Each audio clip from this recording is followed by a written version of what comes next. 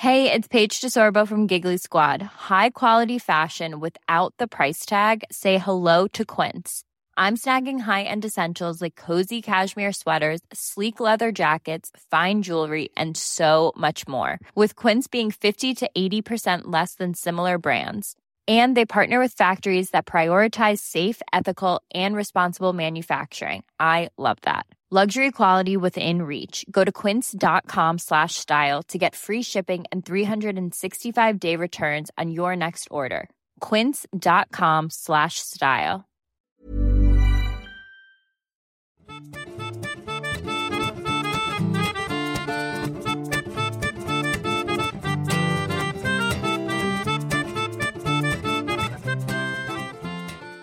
Hey you guys, welcome to Steele Wars. I'm comedian Steele Saunders and I do love Star Wars, and each week we talk to someone of interest about it, and this week we are talking to 3 people of interest about Season 1, Chapter 1 of The Mandalorian. Welcome. Robbo, how you doing, Robbo? From the Robbo I'm good. Report. How are you doing, Steele? I'm good. Me and Robbo have been having very terse interactions on before we got started. This one, you can watch this on YouTube, except you can't see Robbo. You can just see his desktop, which is a very scantily clad Skeletor lying on a Battle Cat rug, which I kind of imagine that's how Robbo's dressed. Also, from the Canto Bight Dispatch, our frequent guest, it's Emily Lind. Hello.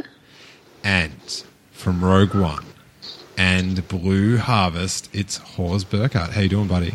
How's it going, guys? It's going fantastic. It's I've been left by this first episode, and spoiler alert, everyone. I guess maybe if you are waiting out, should we just give our initial off the cuff response, or not off the cuff? I want to do it in the how we did the survey today. Did you guys see that? The on Twitter. Oh, I think I'm still might have the Mandalorian hashtag muted. That's a wise thing. Wait there, I'll get it up. So, The Mandalorian Chapter 1. All the votes are in. The answers were: I was disappointed, it was decent, pretty impressed, or blown away. Emily, where do you hit? Blown away.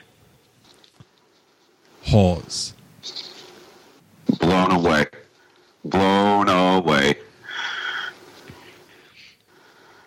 The far harder to please Robbo. What was the one right underneath blown away? Pretty impressed. That one. Oh, that's not bad. Wow. That's high praise from Robbo. God, Favreau's sleeping well tonight. I was at blown away. I like. We'll just jump into spoiler territory. We won't mess about. But I thought it was like I was enjoying it as like a pretty good Star Wars show. But I wasn't like totally into it unknowingly until the reveal at the end with Baby Yoda. Yoda Jr. Yoju. Can we call him Yoju? Absolutely not. You can.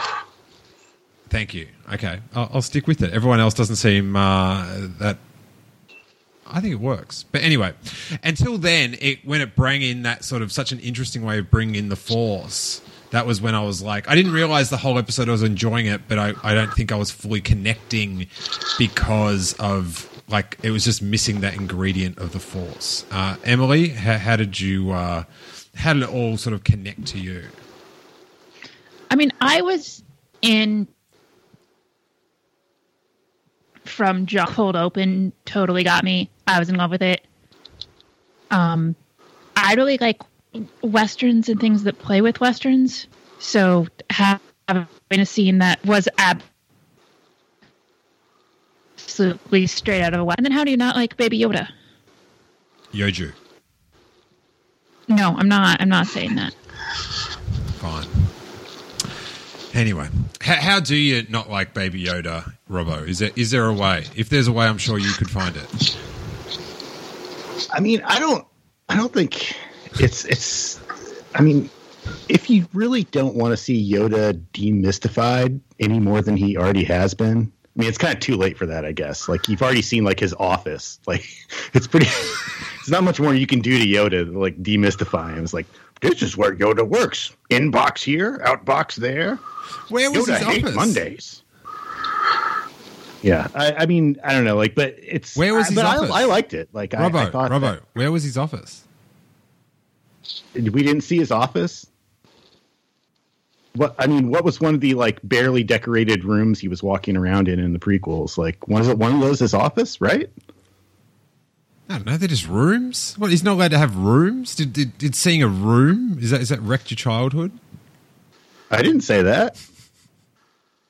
Don't put words in my mouth, Steele. I won't. I won't. Hawes. No, I mean, okay. Sorry. Go ahead, Hawes. Man, it's really weird watching you guys bicker with a picture of sexy Skeletor, and just imagine that's who's arguing with Steel. Like, I'm going to sleep well tonight. I'll tell you that. All right. Can I ask, Robbo? Can your nitpicking be about the actual show we're talking about, and not bring up grudges you have against 15-year-old movies? You asked me a hypothetical. You didn't ask me what I actually thought. So what I actually think is I thought it was cool. Like, I didn't really have any problem with it. Like, I thought it was really cute looking. I loved the details of the Mando like putting out his finger. Like, that's the thing that only somebody who really likes Little Bitties does. You know, it was really cool. It was like a good character moment for the guy that we didn't get to see his face. It's about as much personality as you're going to get to see, right? And as far as like the demystifying Yoda thing, I don't really know whether it's a problem anymore for the reasons I just gave. But also, like, my only problem with it was not for me, but my son, after watching it, was like, so this must be like 900 years before Star Wars.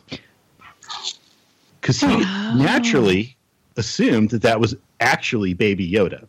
And why wouldn't he? For a kid, why wouldn't you? Or for like a person who's not super dialed into Star Wars, like, why wouldn't you assume that? It never really tells you. The show doesn't. Yeah, what do you make of that? Like, I complained about it with Rogue One, that it didn't give you that, the timestamp at the front, and this one just goes straight into it. What do you reckon, Hawes? Do we sort of need there's sort of this like assumed someone's looked up the timeline before it starts? Like, I think it could, whether through like some sort of something on screen or through some bit of dialogue, could have at some point established that for people. I think that would have been helpful. Like, it could have just as easily been in the conversation between Carl Weathers and the Mandalorian, where he's like, that's all the bounties we have or whatever. And he's like, or when he tries to give him the Imperial credits even, and he's like, the Empire's gone, right? Like, they could have worked some bit of dialogue into there to give you a timestamp, I think. And my other smallish complaint was I would really like a Rogue One style planet briefing. You know what I mean? Like in Rogue One, they put the name of the planet and stuff down in the corner, so you would know when it changed locations. And I'm a little confused about how many actual planets were in this episode. So, like, they could have maybe made that a little more clear.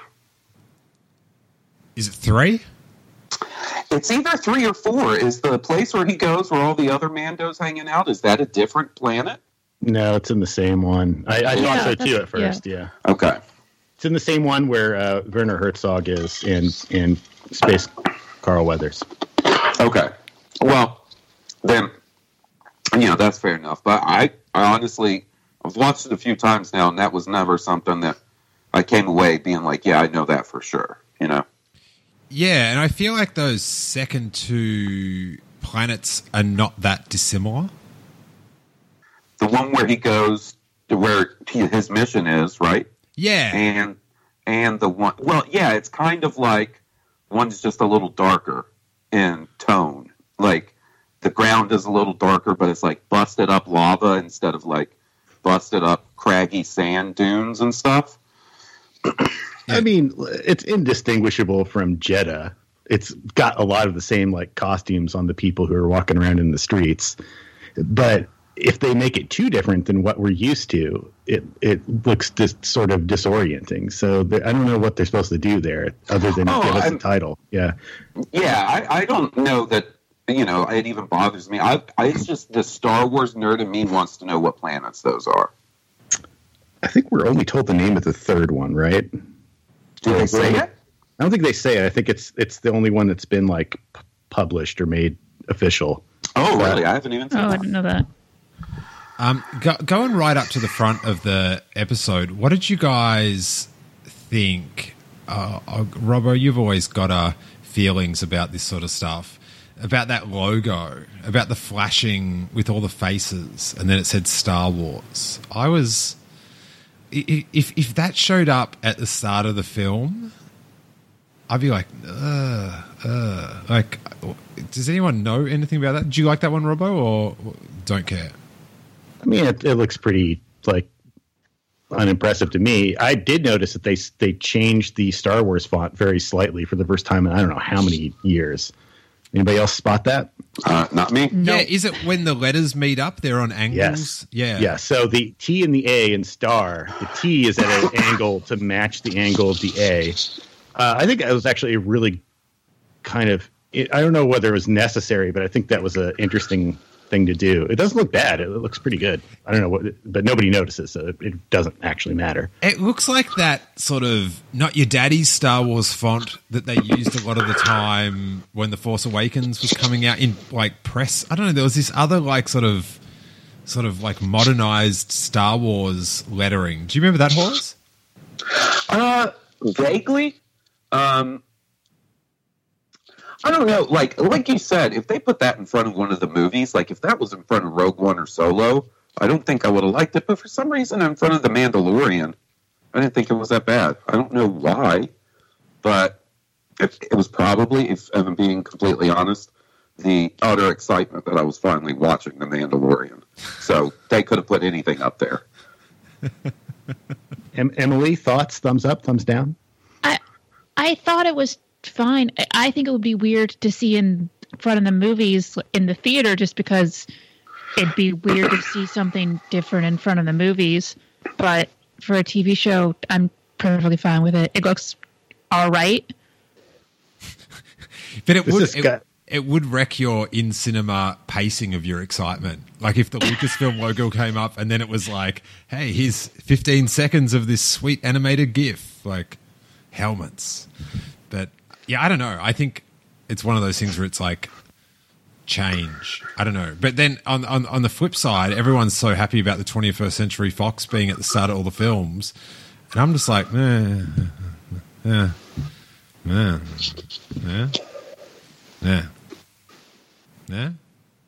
Anyone care about that? No.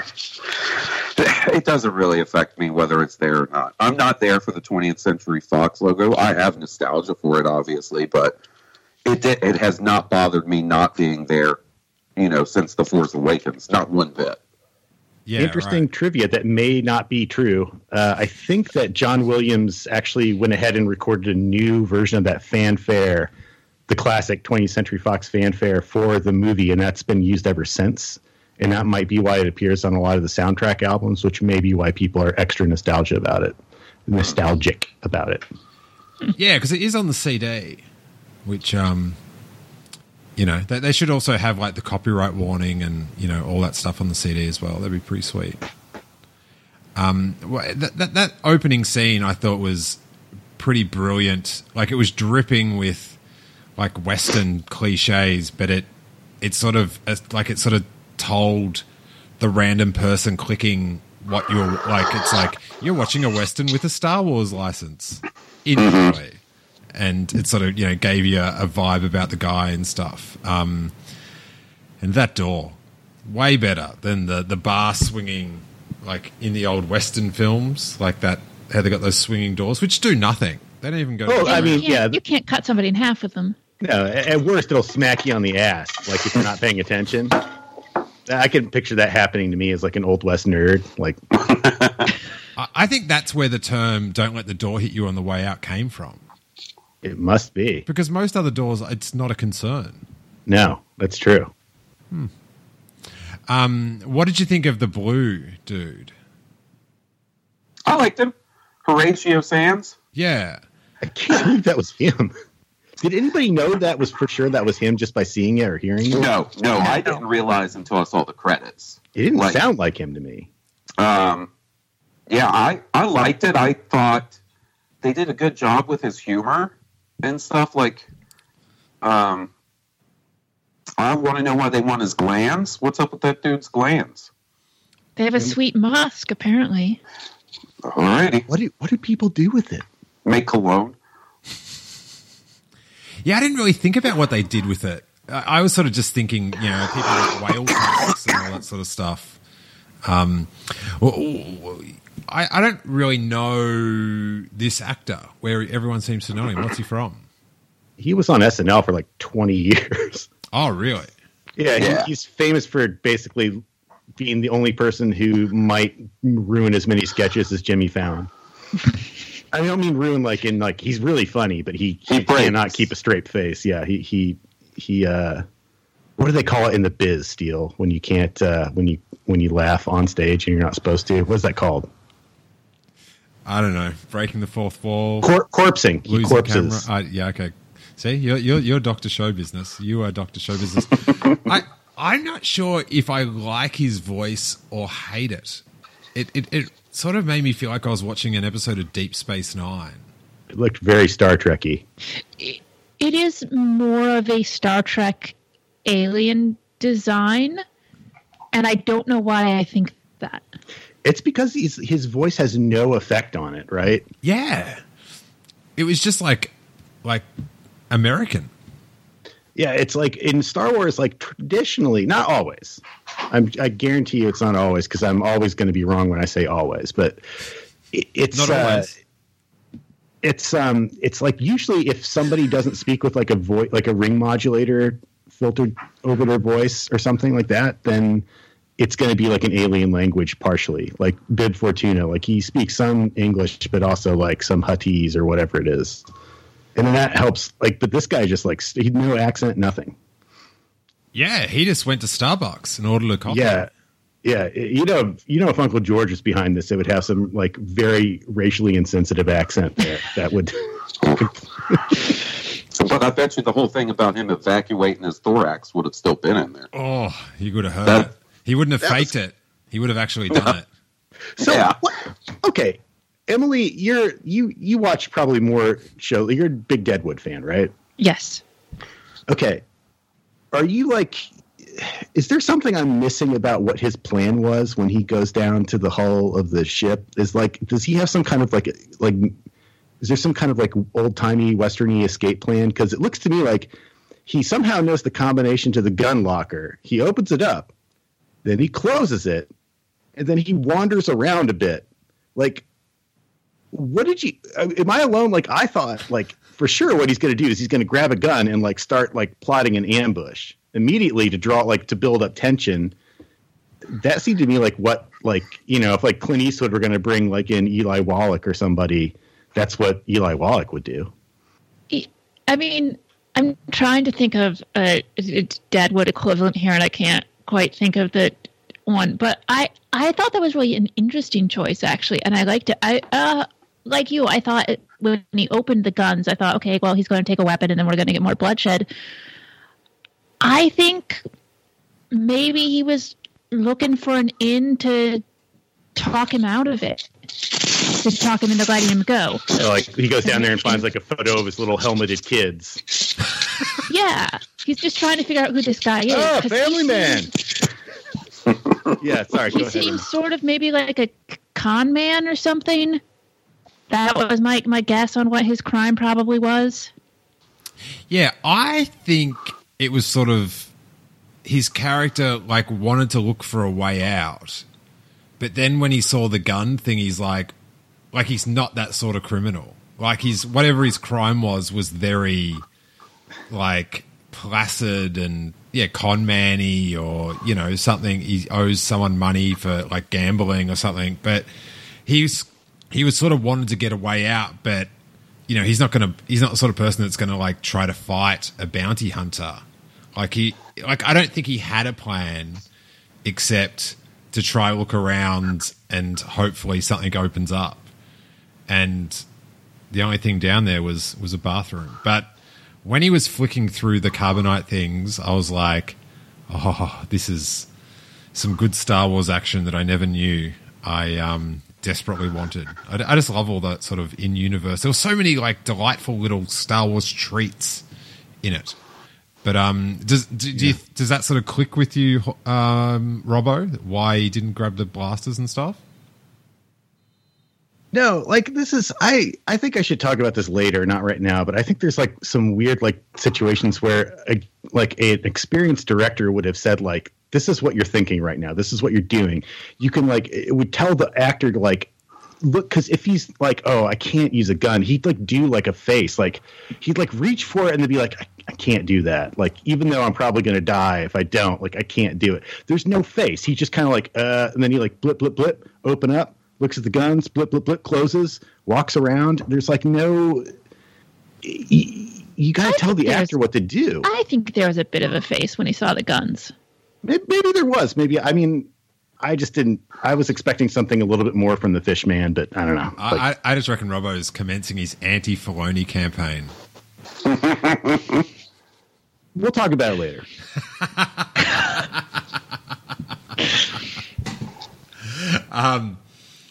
I did like just jumping back that they cut away for the guy getting cut in half.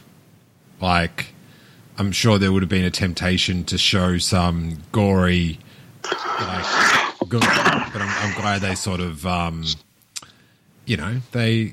they made it a little bit like, what happens, but we don't have to show you. I don't need to see all that stuff. They do show you the bottom half of his body kind of out of focus, like falling off. Like, it's there. Yeah, but it's not like this graphic Game of Thrones.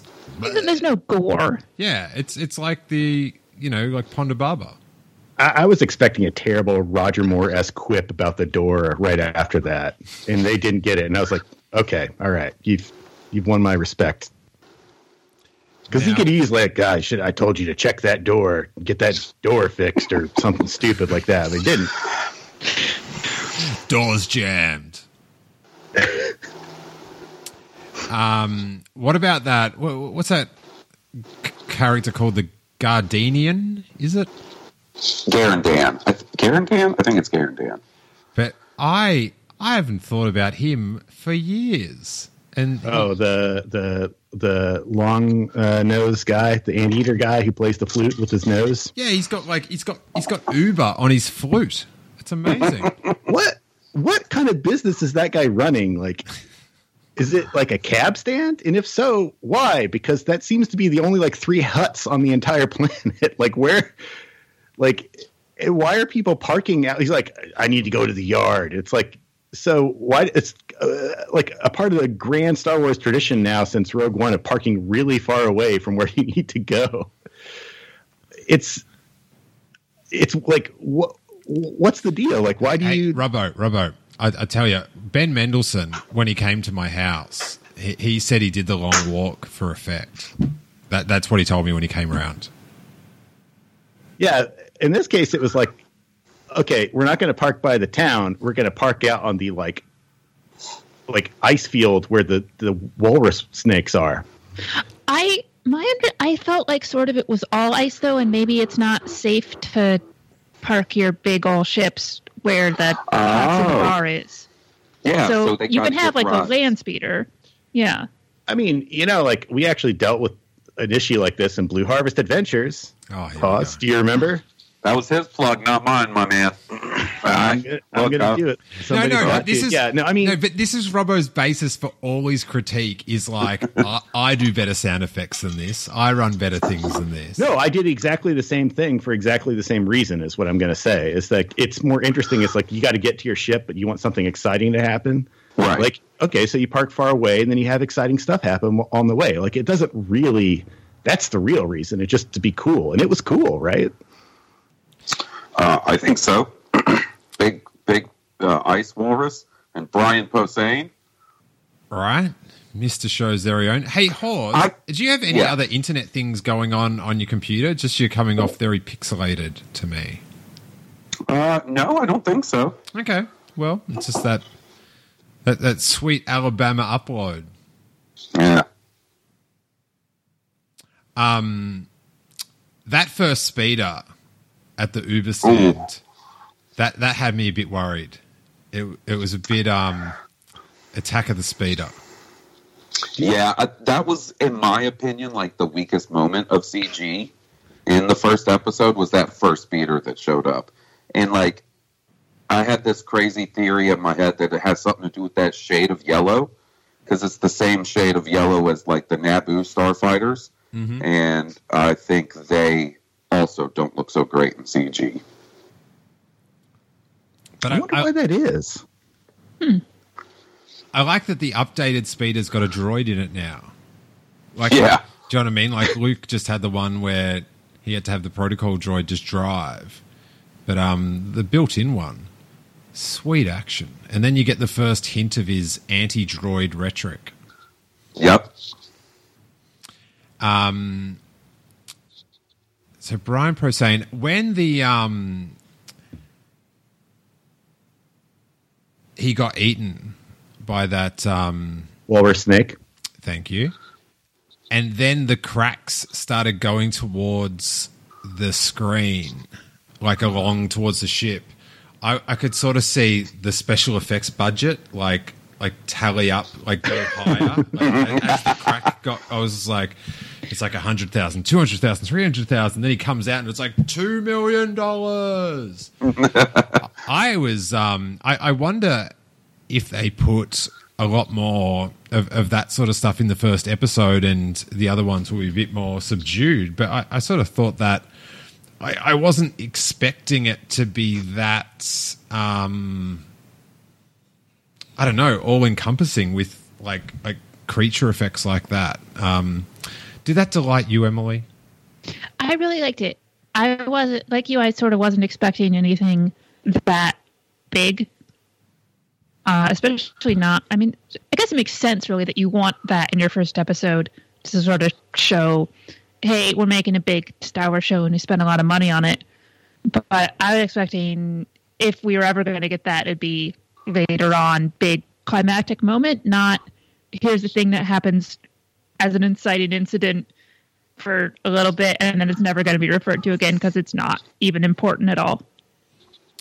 And then Hawes, for Boba Fett fans, which you are, a magic moment with the escape. Oh, yeah. Yeah, I don't... It's kind of tough saying it, but, like, the first whole section of this the show made him way more badass than Boba Fett. Like, they sort of, like, really pushed it over the... You know what I mean? Like, Boba Fett doesn't do much in those original trilogy movies. What I liked about how they made him, though, like later on, was he wasn't the, like, I can do anything superhero. Like, he took the IG-11's help. Like, he sort of... Yeah, and he wasn't as... I was a little worried that he was going to be, like, video game serious the whole time, if that makes sense. Yeah. I mean, I'll just say this really quickly because I'm more curious what Hawes, the Boba Fett super fan, has to say about it. But like that was the big turning point for me is when he meets Ugnaught Nick Nolte, or Ugnolte, as he's been referred to by someone other than me. But is that like it changes everything because you see him get like punked on by that like half a what is it, like half a dewback thing, Blurg. Yeah. And when you see that, it's like, oh, like he tries to use his flamethrower for some reason, but it's too late. His arm is already in its mouth, and then he's got like kind of this like weird argument with the Ugnaught, and he kind of gets talked into, well, you got to learn how to ride this monster. Why? Because you got to. I'll take a speeder. No, your ancestors used to ride monsters. Okay. And then you see him get bucked off the I don't know. I just thought it was like, it made him a lot more. That's when I really got my attention, is like, oh, this is interesting. I want to know what this guy does. Like, so is that the same, or? Yeah. And like, one of my big concerns going into this was the same concern I had with the like proposed Boba Fett movie, is it would just be kind of like the ultimate bro Star Wars movie, where I'm just serious. There's nothing funny about this character. You know what I mean? It's just all dark, and I'm chasing folks. And it started off a little bit that, but like it's like the tone of the show slowly warmed up and became a little more lighthearted as it went on, and then like I feel like by the time the big final battle happens, it's like pure Star Wars fun. It's a dude in cool looking armor, my favorite looking armor, like doing a bunch of cool stuff with an IG droid. Like, it was so much fun by the end. Like, I loved it as a whole experience, but like the way it ramped up into the end really pushed it over the edge for me. I found the tone like surprisingly light. I thought it was going to be, I guess, like you, Hawes, far more brooding. Like, did you have, like, how was your read on it, Emily? were you surprised with sort of how delightful it was? Yeah, I was also, one of the things I was surprised by was how much the Mandalorian spoke. Mm-hmm. I thought it was going to be a much more tack turn. And basically, I thought the whole thing was going to be like that opening scene. Same. And I'm glad that it wasn't. I don't know that I would have thought going in that I wanted, okay, let's hear him talk a whole bunch and make some jokes and stuff. But I ended up really digging it. I think they did a good job with it. I think it makes him a much more interesting character. And also, he's the lead on the show. You have to like him. And this goes a long way to that. Can I ask a quick question of you guys? Did the fact that he was helmeted the whole time, did that bother y'all ever? Because I know that was one of the things people always said about, like, the idea of a Boba Fett movie is like, oh, is he just going to be in the helmet the whole time? Like, how can you emote and act and stuff in a helmet without it looking goofy? It didn't bother me. I never noticed it once, but I was wondering if that was a thing for anybody else. Is it really? Oh, you go, Emily. Okay, I was perfectly fine with it in this 40 minutes. Mm-hmm. And I think Pedro's got a really emotive voice, so that works. And you can see with the Baby Yoda scene, you can do emotional stuff, like having the finger come out, and like that was a really good emotive moment. When we bring in other characters and he's interacting with Cara Dune, or if he has more with Werner, or when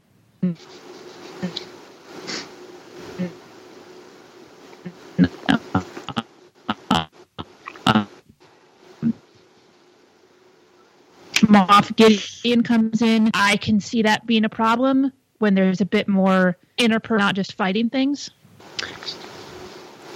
Steele, what were you going to say before I chime in? You go. I think Emily covered it. For me, it wasn't so much the helmet that threw me off at the beginning. It was the fact that there's no, like, exposition character. That, like, you expect when Space Horatio Sands is talking to him that you're going to get, like, some kind of information, because that's how, like, so Star Wars, the motion picture, right, the original, like, you get all your information by the characters who don't know what's going on. Like, right, like, Luke is asking, like, what's that thing? And then, like, Han, like, slaps his hand away. And it's like, tells it, like, explains to you what hyperspace is. You don't know that until that's how you do it normally when you're, that's how most movies would do it. Is you have, like, there's the Sherlock Holmes who knows everything, and there's the Watson who is asking the questions. And there wasn't that. And once you introduce Ugnulty and in IG-88 or whatever he is, and then it becomes more interesting to me because it's like, okay, you're learning a little bit more. Or when he's talking, like, there's a really weird thing where they're talking about like chain codes, like what's a chain code, and then like Werner Herzog, I can give you the last 4 digits, and he said you can only tell me how old they are, which means like a chain code is what exactly? Like, you'd expect there to be like some like sassy droid who'd be like, I don't understand this. Explain it to me, Mandalorian. But there wasn't, and I think once he's interacting with people, I felt like it was much more easy to follow. But I don't know, maybe that's just me. But I sort of found the chain code thing pretty easy. Like, I don't know what it is, but all I need to know that is the bounty's 50 years old. And I sort of thought Blue Man did a fair bit of exposition with his just like it was sort of constantly the things he was asking and saying was sort of setting up the character. But yeah, like you never take your helmet off. Is that true? That kind of thing. Yeah. Yeah, that's true. That's true. I thought that was pretty good. I still just find him with his American accent and blue skin, like, I was just watching this bizarre dream that there was a Star Wars TV show. Like, it just seems so Star Wars TV show.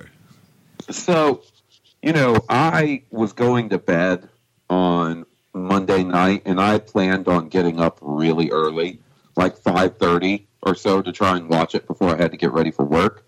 And just as I was getting in bed, people on Twitter were like, The Mandalorian is up if you have the app. So I jumped on, and sure enough, it was there. So instead of getting up early, I stayed up and watched it late. And the whole next day, I think I said this to you, Steele, like, it kind of didn't feel real. I was like, did I really watch that? Was that a dream? Did I really see a baby Yoda and a Mandalorian? Hoss, can I ask you a question? Like, sure. You've read like all the Boba Fett like books and comics and stuff, right? Like, I don't know that I could say all of them. I mean, I've read a lot of them. Horse, are you Alabama's biggest Star Wars fan? Whose? Alabama's biggest Star Wars fan? No, Probably I just not. say it when it's like, you've read, like, people that they go, he's got every Star Wars toy. He's read everything. I don't know that I've read them all, but I have read a lot. Like, so my understanding is that there's some kind of like shift in the lore that happens even like before the buyout. Like, does this like do anything to repair that, or? So, before the Clone Wars came out, we were all just sort of under the assumption that Boba Fett and Jango Fett were Mandalorians, right? And then when they start working the Mandalorians into the Clone Wars, they established that he's not. And it was always kind of like a debate because the person who says that is not necessarily the most trustworthy person in the show. Mm-hmm. But then there's been further clarification. Like, there was a Scum and Villainy guidebook that came out from Pablo Hidalgo, and it's reiterated there. And they've said it in interviews leading up to this and stuff. So this made it didn't deal with Boba Fett and Jango Fett at all. So they had the weird dinosaur skull thing, right? That's on the Boba Fett's armor.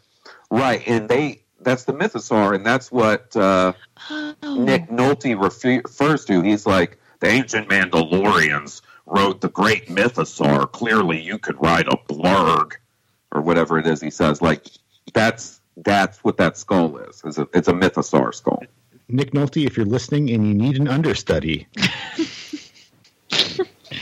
I'll be an Ugnaught. That was actually pretty exceptional. Really good. That was actually more Nick Nolte than the voice that we heard. Like, when I was listening to it, I was like, oh, that's kind of toned down Nick Nolte, I guess. Yeah. That was pure. That was full Nolte. Thank you. Hey, so you know how he gives him Imperial credits and he's like, nah, dog, the Empire's done. Did he not want to use them because he's anti-Empire or because the money's worth nothing? I think it's because so you remember in the Phantom Menace when they try to use Republic credits? Yeah, that's how I sort of took it. But then I listened to a podcast today, and they were like saying that establishes that he doesn't want to support the Empire, and I was like, I thought it establishes that the Imperial currency is worth nothing. Werner Herzog has a giant Imperial pendant on his chest, and he has no problem taking a job from him. Good, and he's got stormtroopers there, so I don't think so. My understanding is that the reason why the Imperials have all that special Mando steel is because they got it from the Mandos after they ransacked their planet. Right, they mention it. The Purge. This came from the Purge, which is why I thought when Werner Herzog says, "I think it should go back to the Mandalorians where it rightfully belongs," it's kind of like he's throwing him a bone, and although you can't see his face, it looks like he kind of stops for a second, and he looks like, this guy, you're feeding me a lot. You're selling me a bill of goods here. I don't trust you. I don't think the credits thing establishes that he's anti-Empire, because he follows it up with, "Haven't you heard the Empire's gone?" I think it's more of there's not people that accept that currency. And man, that Mon Calamari currency looked neat. Looked like hotel soaps. Yes, it did. Like shimmery ones. You just picture Carl Weathers from Arrested Development. I have some hotel soaps here for you. It's perfectly in character with that. Yeah, you get some of that Mon Cal currency and some water. You've got a lather going. But what's interesting is so Mon Cal currency makes sense. It's worth more than Imperial script now because the Empire no longer can the Imperial Fort Knox no longer exists to back up their notes or whatever. And the Mon Cals were in with the rebellion, so they must have power. But wouldn't there be New Republic script or something? So and if anybody would be using it, wouldn't the Mon Cals be signed on to that monetary system? Interesting. Trouble in Paradise? Well, I don't know. Yeah. Once again, to reference one of the movies, in Solo when they're playing Sabacc, there's so many different types of currencies on that table. So, it's kind of established in the Star Wars universe that there's a ton of different currencies, but it doesn't, it doesn't make sense. If you're a planet under the Republic, wouldn't you have some sort of standardized currency? I mean, in this case, they're out of ways. Right. And, they're not top priority in the currency exchange, I would imagine. And so I think, the Mon Calamari stuff could just be because that's what everybody had a bunch of different stuff. They've been trading around for years. And that kind of change takes a ton of time, especially if you're an outer rim planet and nobody cares about you. So, of course, you're just going to use the stuff that, especially if you're bounty hunter guys dealing with not so nice people a lot, I think you're not going to have super official currency right away. Yeah, and it's a safe bet to say that the planets that they're dealing with in The Mandalorian so far are not part of the New Republic. I mean, there's Imperial remnant dudes on them and stuff, so.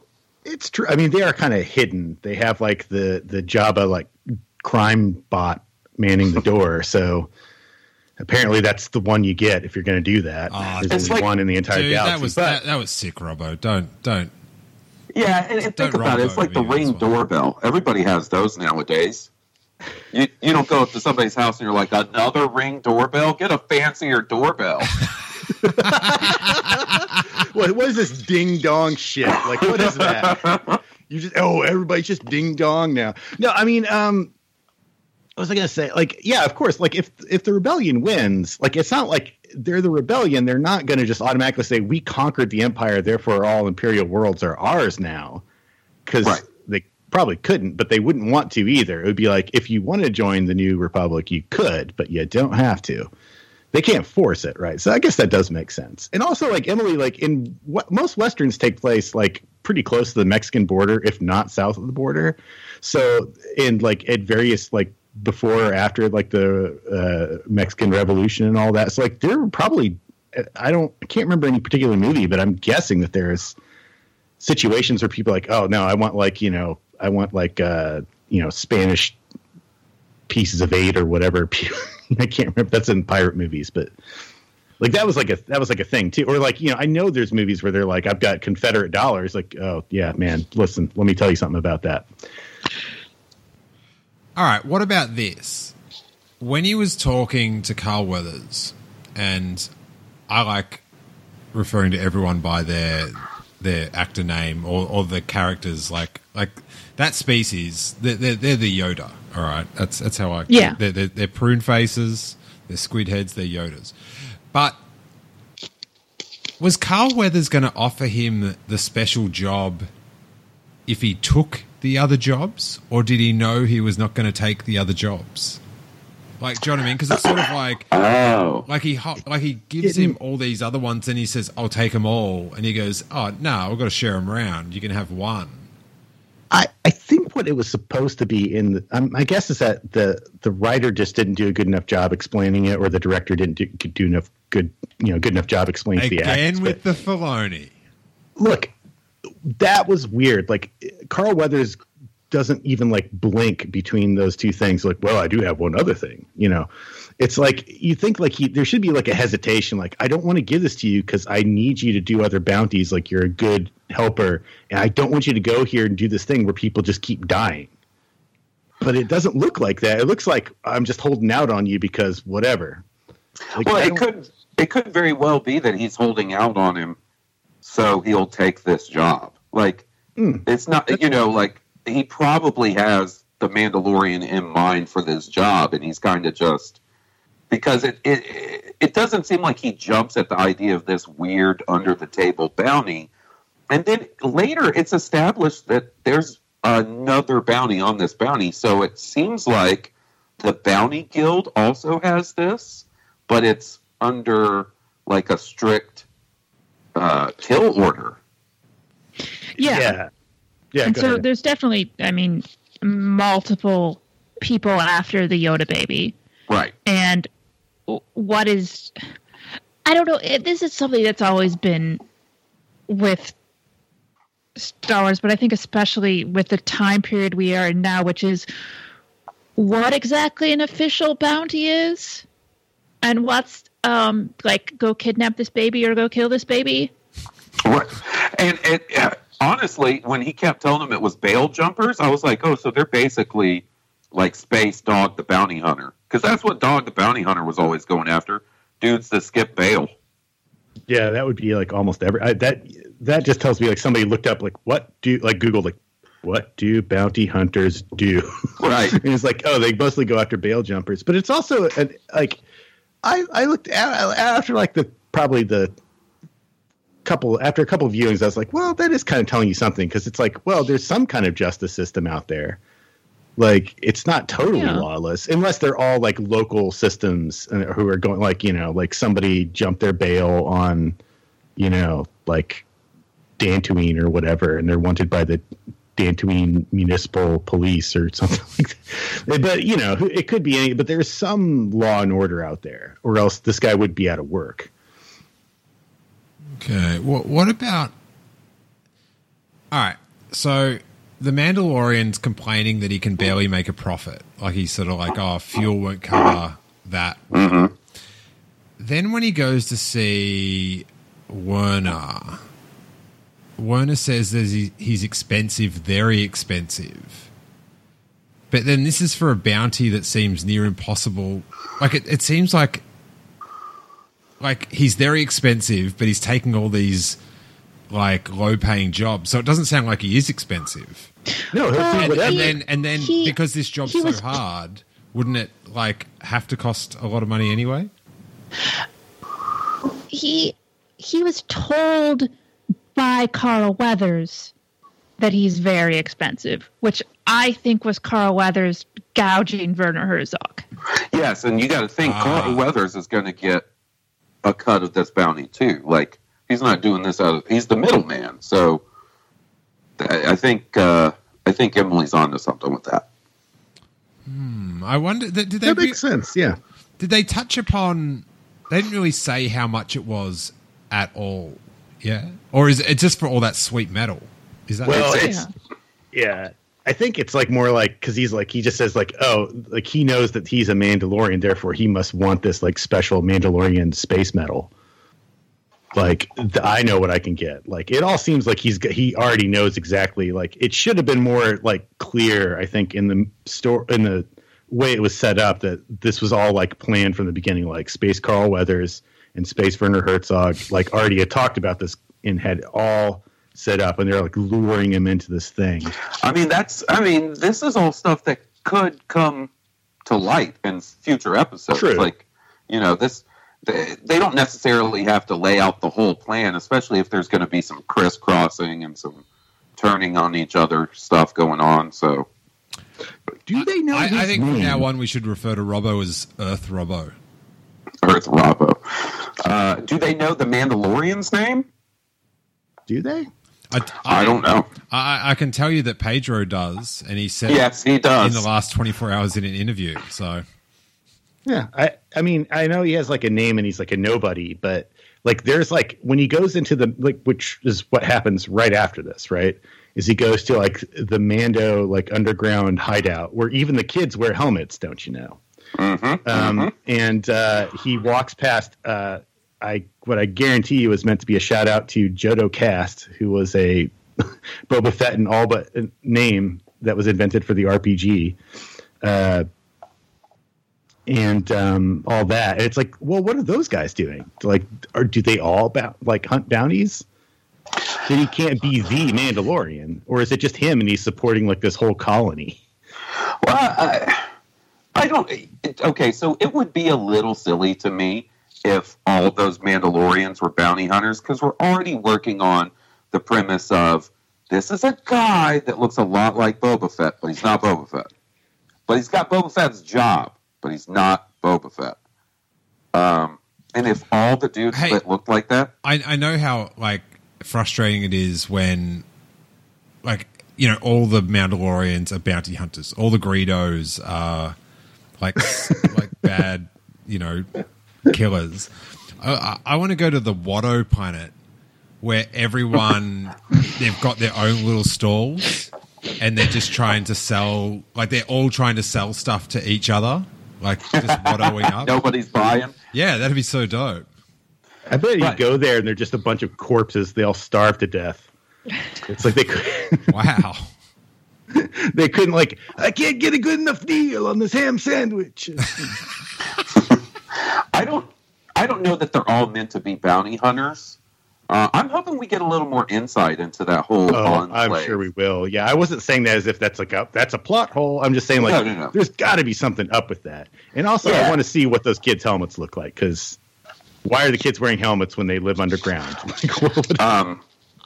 I think, it might be because kids like to dress up and like run around in helmets, especially if they have like the cool Mandalorian who obviously seems to like have a higher position in this enclave, and he's donating the rest of the money that comes from this when they melt down the thing to help the foundling. So they probably look up to him and stuff. And so I can see it being that. Also, I feel like this is definitely, hey, we're in our little refugee enclave. We're going to do everything we can to hang on desperately to our culture.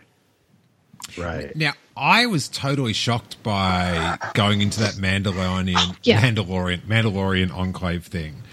But I loved it because it clicked me into something that I've wanted for so long, and that's he is Mike from Breaking Bad.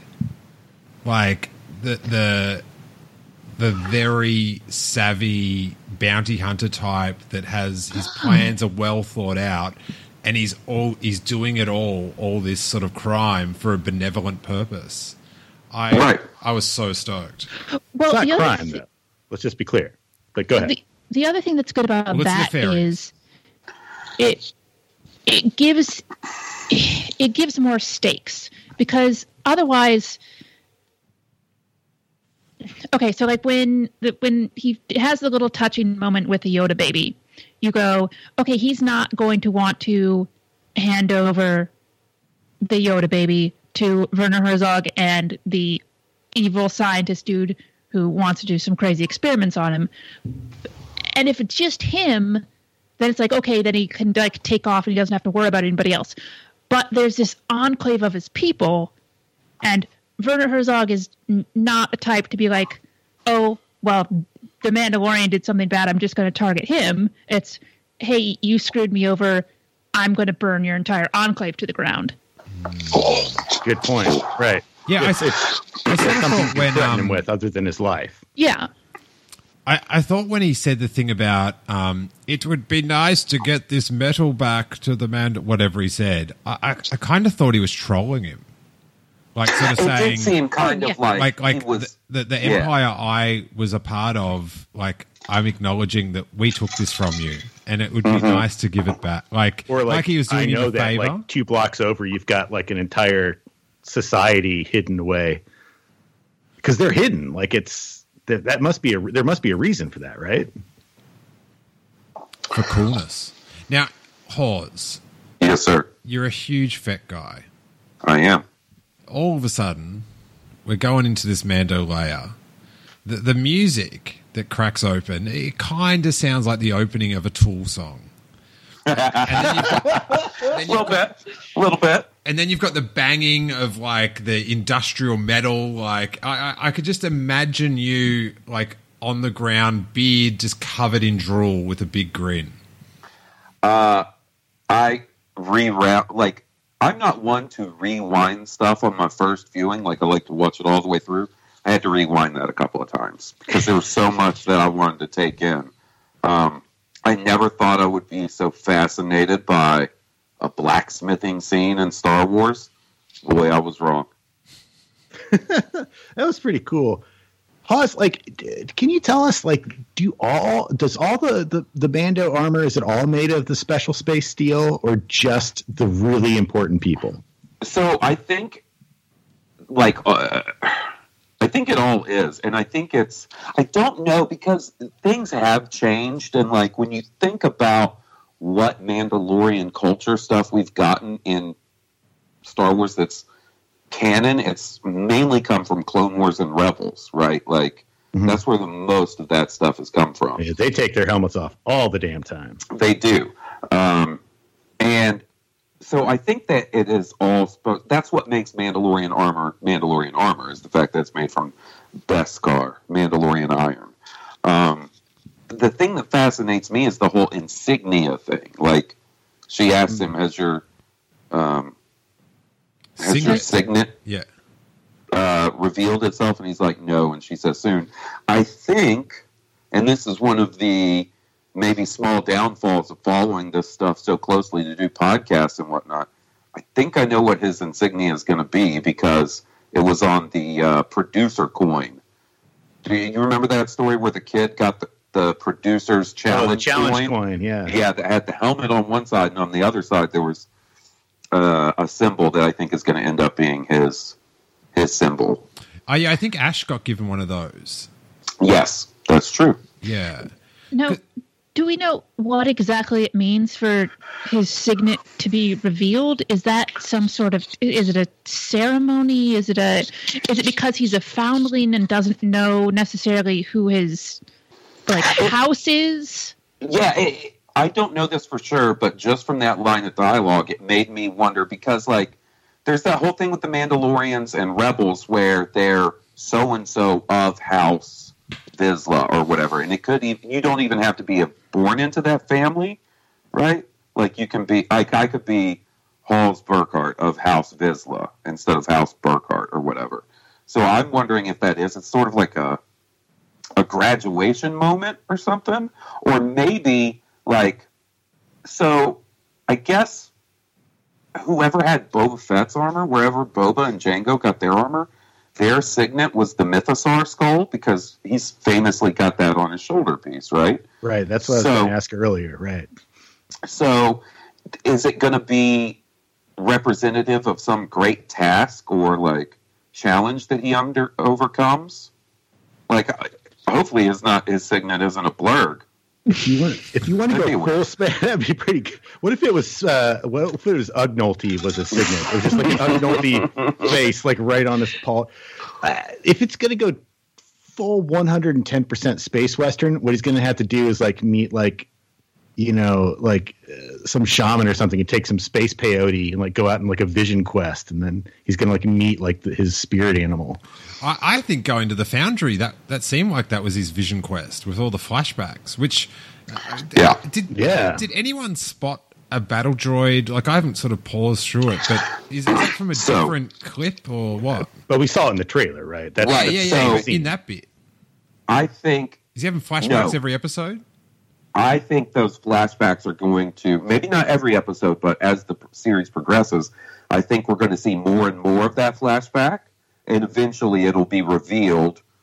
Like, I think that's where the battle droids and stuff come into play, is going to be in the flashbacks, and I think we're going to see that was probably his parents locking him away to keep him safe from the battle droids, and that's, I mean, he clearly doesn't like droids. It's well established, and I mean, that all just lines up too much for me to be anything other than the battle droids killed his family or took over his planet or something. Yes, we need a new way to hide orphans in this galaxy. Yeah, other than shutting them up in like a space cellar. Mm-hmm.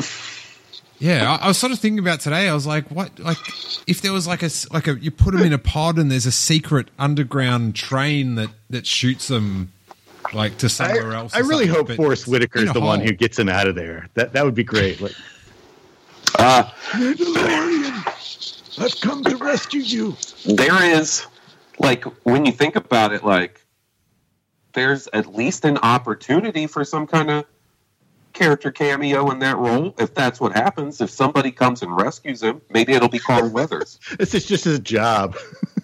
It's Forrest Whitaker's job. Yeah, he just rescues kids, trains them to be a badass, and then like, see you later, go do your thing. Yeah, for like $200, Forrest Whitaker will rescue your estranged child. Hey, yeah. I don't want to bring the vibe down, but the forest has been cut down. He's out. But it could have happened when he was a kid. When the Mandalorian was a kid, that timeline lines up. Yeah, actually, the whole timeline thing is something we should talk about.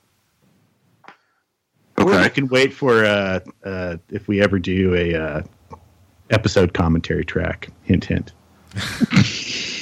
Very good. Very good. The landscapes, when he lands on this planet, now, like, a lot of the show was filmed like in a abandoned paddock in LA near the airport, and to have those like amazing vistas and stuff, I was so impressed by like all the landscapes and stuff, and especially the big cracks and the blurgs are jumping them. Like that was just like, thank you, Star Wars. Thank you for just showing me this like just delightful imagery of things I could never imagine.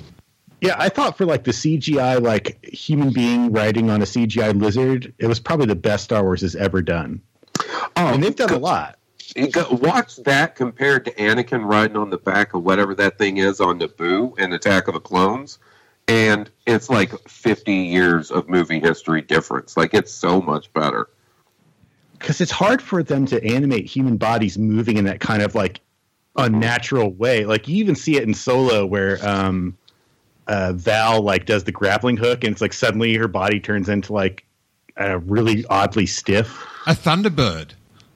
It looks like a marionette. Yeah, I loved the close up shots where it was clearly a Muppet that he was wrestling with, and like punching a Muppet in the eye. Yeah, great. I love the Muppetry. Good Muppetry. But the blurg was originally in like the battle for Endor, and I feel like the way they animated it was sort of to animate it like that stop motion, like the way that had such a like a unique, like, I don't know, this just a bizarre movement. Like its stride, like the way it walks, I got like Tauntaun vibes from it. You know, like the further out shots of Tauntauns when you see them walking on Empire Strikes Back. So like the CG that they did and somehow made it look of that quality. I don't know. Maybe I'm being crazy, but like, I thought it was pretty neat. What about that the females eat the males after mating? Did you feel like you were being catered to, Emily? Absolutely. I'm fine with that. Look, I mean, it's the sort of line that you get honestly quite a lot in sci-fi. It's fairly tired, but I'm fine with it. It was funny. It made me laugh. Yeah, somebody says something about a weird creature, and then the person who knows about the weird creature says something even weirder. Although it's actually not that weird if you understand, like, Earth bugs and stuff like that. But right, it's not that uncommon. Do you think like over time they're going to release some making of? Like normally they're so into like going on about all the effects and stuff, but I need one of those vignettes with like green lines around the Ugnaught. Like, where does Nolte begin and Ugnaught start? Like, I don't think Nolte is there in person at all. No, I think that's an actor on a mask. Really, you don't think he was walking around on his knees in a big mask? Oh no, it's an LA actress. An LA actress is the Ugnaught, the body, but right. I'll look up her name in 2 secs. But like the face, it looks like Nolte's eyes. Like what? Like there's Nolte's in there. Like digitally, he's been notified. The Ugnaught. I think somebody went to his house and took a picture of him. I think the Ugnaughts were based on Nolte in the first place. Like, I think somebody had a time machine and they're like, what does Nick Nolte look like in the year like 2005? And just that would be a perfect alien. That's exactly who works on that conveyor belt. Yeah. I loved. What's the Ugnaughts name? Sorry. It's Kuiil. Okay, so it's not bad that I don't know his name. Right. I haven't figured out how to say it either. Kuiil? I don't know. Absolutely love him. That I have spoken line, like it was when I heard that the second time he said it, and I realized that was his little like cadence, that was his over. I was like, oh, that's like, it was like when I heard Conjure Club in The Force Awakens, like in the cinema, and I was like, oh, everyone's going to be saying that tomorrow. Like it's such, just. That's a so good well Star done. Wars detail because it implies that that's what Ugnaughts say, or not, maybe not Ugnaught, but like it's like that's what people from that part of the galaxy would say. Like they don't say like, I'm not telling you anything else. They're like, I'll tell you later. They say, I have spoken. It's like their way of saying like, dude, shut up. I'm not answering any more questions. Well, it implies something that is broader than the movie or TV show in this case itself. Which is always a good thing for Star Wars to do, rather than just reference something that you've already seen or heard. Well, I just love that they come up with, like, you've got an Ugnaught, this little pig man, and now he's living out in the desert. But then it's like, let's make up something weirder about him. And then it's like, oh, we'll make every sentence say, I have spoken. Like, adding that extra weird detail, that's like the Star Wars... It's the juice. Bite in. Yeah, and that's what you do to make characters interesting, and that's what Star Wars can do in abundance because there are no rules for the most part. Like, you want to create a character who's just like a little bit distinct, you just give them something like that, and then somebody will write a novel where every single Ugnaught says that after every sentence, and it becomes like driven into the ground to the point where it's not interesting anymore. And I liked why the Ugnaught helped him. I thought that made sense. It was just like, once we get rid of these dudes, the better the town's going to be a lot more mellower. I want to sleep in. Yeah. I'm just bummed that it seems like that's all the Nolte we're getting in this. Unless, I was thinking about this, unless the next episode deals with him trying to get off the planet and there's some kind of difficulty in that, then... we might not be getting any more. Nick Nolte's got the only like Baby Yoda formula on the planet. So, okay. Like if you want to feed that thing, Even when we're on a budget, we still deserve nice things. Quince is a place to scoop up stunning high-end goods for 50 to 80% less than similar brands. They have buttery soft cashmere sweaters starting at $50, luxurious Italian leather bags, and so much more. Plus, Quince only works with factories that use safe, ethical, and responsible manufacturing. Get the high-end goods you'll love without the high price tag with Quince. Go to quince.com/style for free shipping and 365-day returns. I have a question, because it's sort of the way I watched it versus what I've heard other people talking about since, which is the guys, I can't remember the aliens, sorry, the guys who had Baby Yoda. Mm-hmm. I've heard a couple people saying, oh, they were like the Knights Templar or something protecting the Baby Yoda, and the Mandalorian and IG-11 just wiped out a bunch of like heroes. I had taken it when I was watching as, oh, there's a third group and even possibly more who all want the Baby Yoda for their own nefarious purposes. I haven't put much thought into that. Huh. Now, what do you mean, Emily? Like, so the people that the Mando were fighting, I thought, like, to me, they were the gang holding Baby Yoda, Biota, or yodeling. What about yodeling? I can't believe I'm saying this, but Yoju is your best option here. It's from The Simpsons. I get it. Yeah, the kids can call you Hoju. Yeah, yes. Good.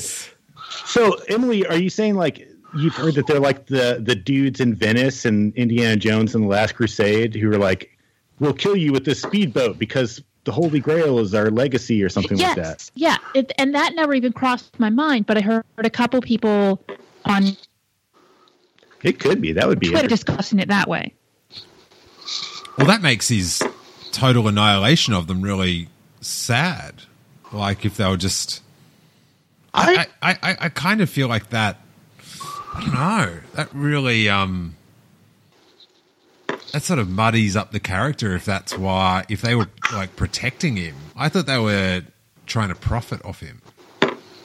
Serves those dummies right for going... I kind of... Okay, sorry, go ahead. Oh, I was going to say, it doesn't quite work for me because they just sort of had him stuck on a box with him natting over his thing, which doesn't seem like if you're protecting the little cute baby or have like think the little cute baby is some sort of precious object that you do. That seems more like a here's this expensive thing we have that we'll do something with eventually kind of thing. Hey, devil's advocate here. Like sometimes you just got to put them where you can. Do you know what I mean? Okay. He wasn't covered in his own filth. It's like somebody was changing those diapers, so it's not like they were completely neglecting him. I was just going to say it was like I can't believe they all went outside.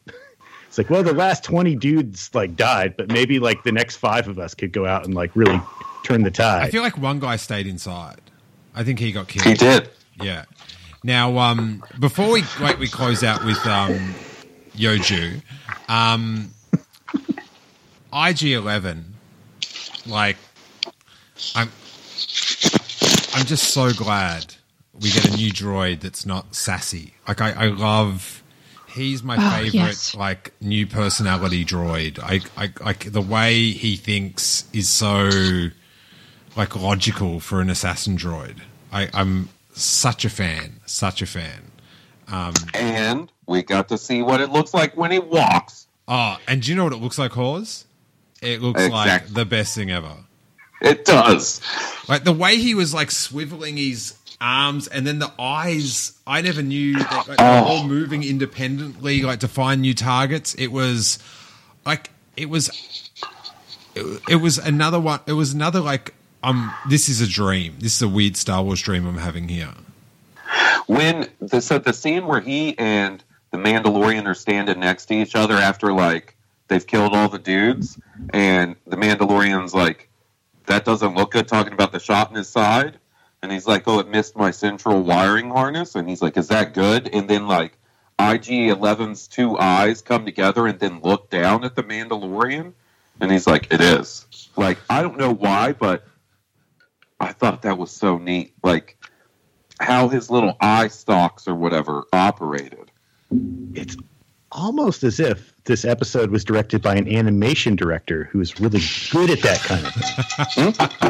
Which, for the, like, again, I don't think Dave Filoni is good at talking to people or telling them what he really thinks, which is why you get some of these issues in the other scenes.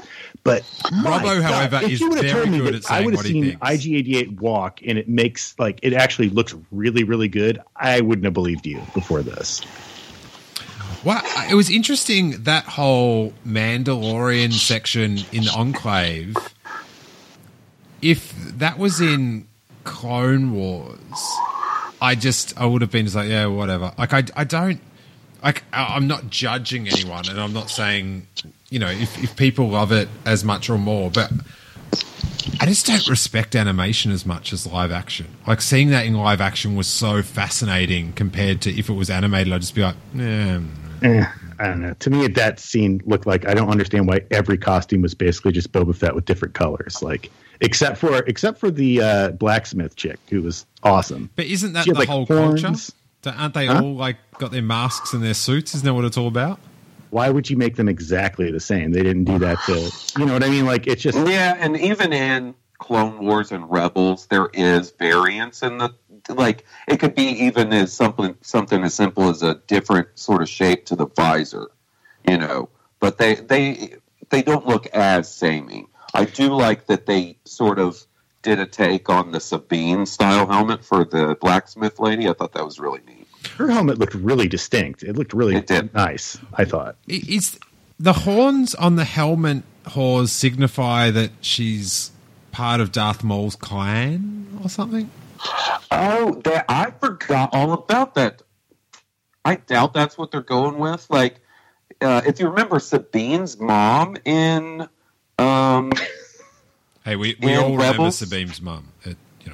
She had, like, not exactly those style horns, but she had, like, almost like Batman ears on the side of her helmet. More like owl. It looked almost like an owl, her helmet. So there is, like, precedence for some decorative elements on the helmets. Now, at what point, like, I didn't click it was a Yoda until the face. Like, the behind shot didn't do it for me. The behind shot did it for me. As soon as I saw the ears from behind, I was like, that's a baby Yoda.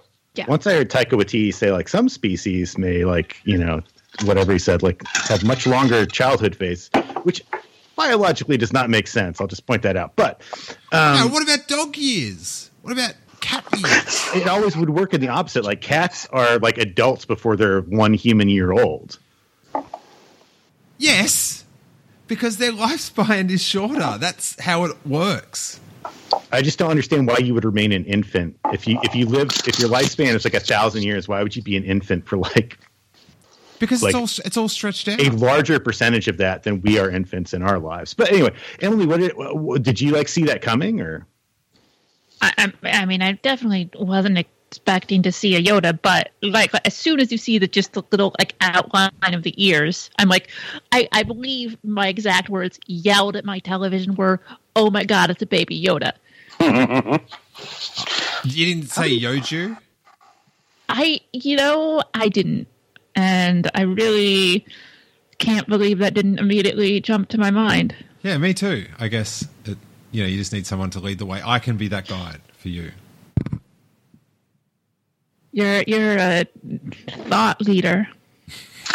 I gotta say, like, a lot could have gone very wrong showing a baby Yoda, right? Like, think of all the bad fan art you've seen of young Yoda, and his skin is, like, plastic. I love smooth, that. And, like, so great. You know, and they could have really messed up this, but I don't know. I don't know that I have a single complaint about the design of the baby Yoda species. I just wish they would have made his skin like an obviously different color so nobody would confuse it with Yoda. It's himself. I can get that because even Yaddle in the prequels, her skin is a little different, but it's still green, but it's a different shade. I reckon if they changed the color, that would it would make it too different. You think? Yeah, I think for most, I think people need that's a Baby Yoda. Like, it was so clearly a baby, and it was so cute. Like, it was so cute. It's the cutest thing that's ever been in Star Wars. I'm sorry, everything else. Oh, it was, I can't deal with it. It's too bad they didn't give him like a little cane and he's just chewing on it. You're going to need this in a little while. Wasn't that like some like EU thing where it's like the cane had like some hallucinogenic properties and Yoda chewed on it to get high? He called it it was like his gimmer stick. Yeah, the glimmer stick or something. Yeah. It's how long does it take for him to merchandise this Yoju? I'm telling you, there will be pops out. There will be because Funko's always the first, right? Funko will have that out by the beginning of 2020. I guarantee you, there are people whose tattoos are just like drying right now. Like they just got them. They're just scabbing up. It's a great time. Yeah. Do you think the Mandalorian is ever going to carry little Baby Yoda on his back, like Luke Skywalker style, but instead of big Yoda head, little Baby Yoda head looking over his shoulder? I'm just picturing like Pedro Pascal with like one of those Baby Bjorn things, and like Yoda just like hanging out of it. And then my mind immediately goes to Pedro Pascal breastfeeding Baby Yoda. Why does it immediately go there? I don't know, but something is seriously wrong with me, and but we don't know. Maybe Mandalorians, like male Mandalorians, lactate. You don't know. No. That's bias. true. I don't know. No bias. Very interesting, but you're all thinking about it. As I said before, I was enjoying the show. I was like, this is good Star Wars fun. There's a lot of I wasn't that caught up in the story, but all the little Star Wars treats, like, the land speeder with the R2 unit and the like, just all the little things like that. But then once like they revealed like the Force was involved, because it was just missing the Force, which is my favorite. Is the Force involved, Steele? Well, I have to assume. Or are you just generalizing because Yoda knows the Force, therefore all of the Yodas know the Force? Hey, is that what you're doing? As Jerry Seinfeld once said, if I like their race, how can it be racist? Well, what else do you bring Baby Yodas into the story for? Because they're rare and therefore like special. Also, about him being the bounty being 50 years old, Hawes, what do you think is up with that? Because the Phantom Menace happened 41 years prior to this show. Right. I don't know what the significance of that is. I have a worry. Like today, somebody noticed something about one of the characters in the show that has me very worried. And I think it was because my brain went to an immediate worst case scenario situation. So, the doctor that works for Werner Herzog? I know where you're going, and it's terrible. Yes, he's got an emblem on his shoulder that is a Kaminoan cloner emblem, I guess. It's like right. And so my mind goes like I said, worst case scenario is they're not going to say this is a clone of Yoda, are they? Like, don't do that. Don't do that. Like, because Yoda.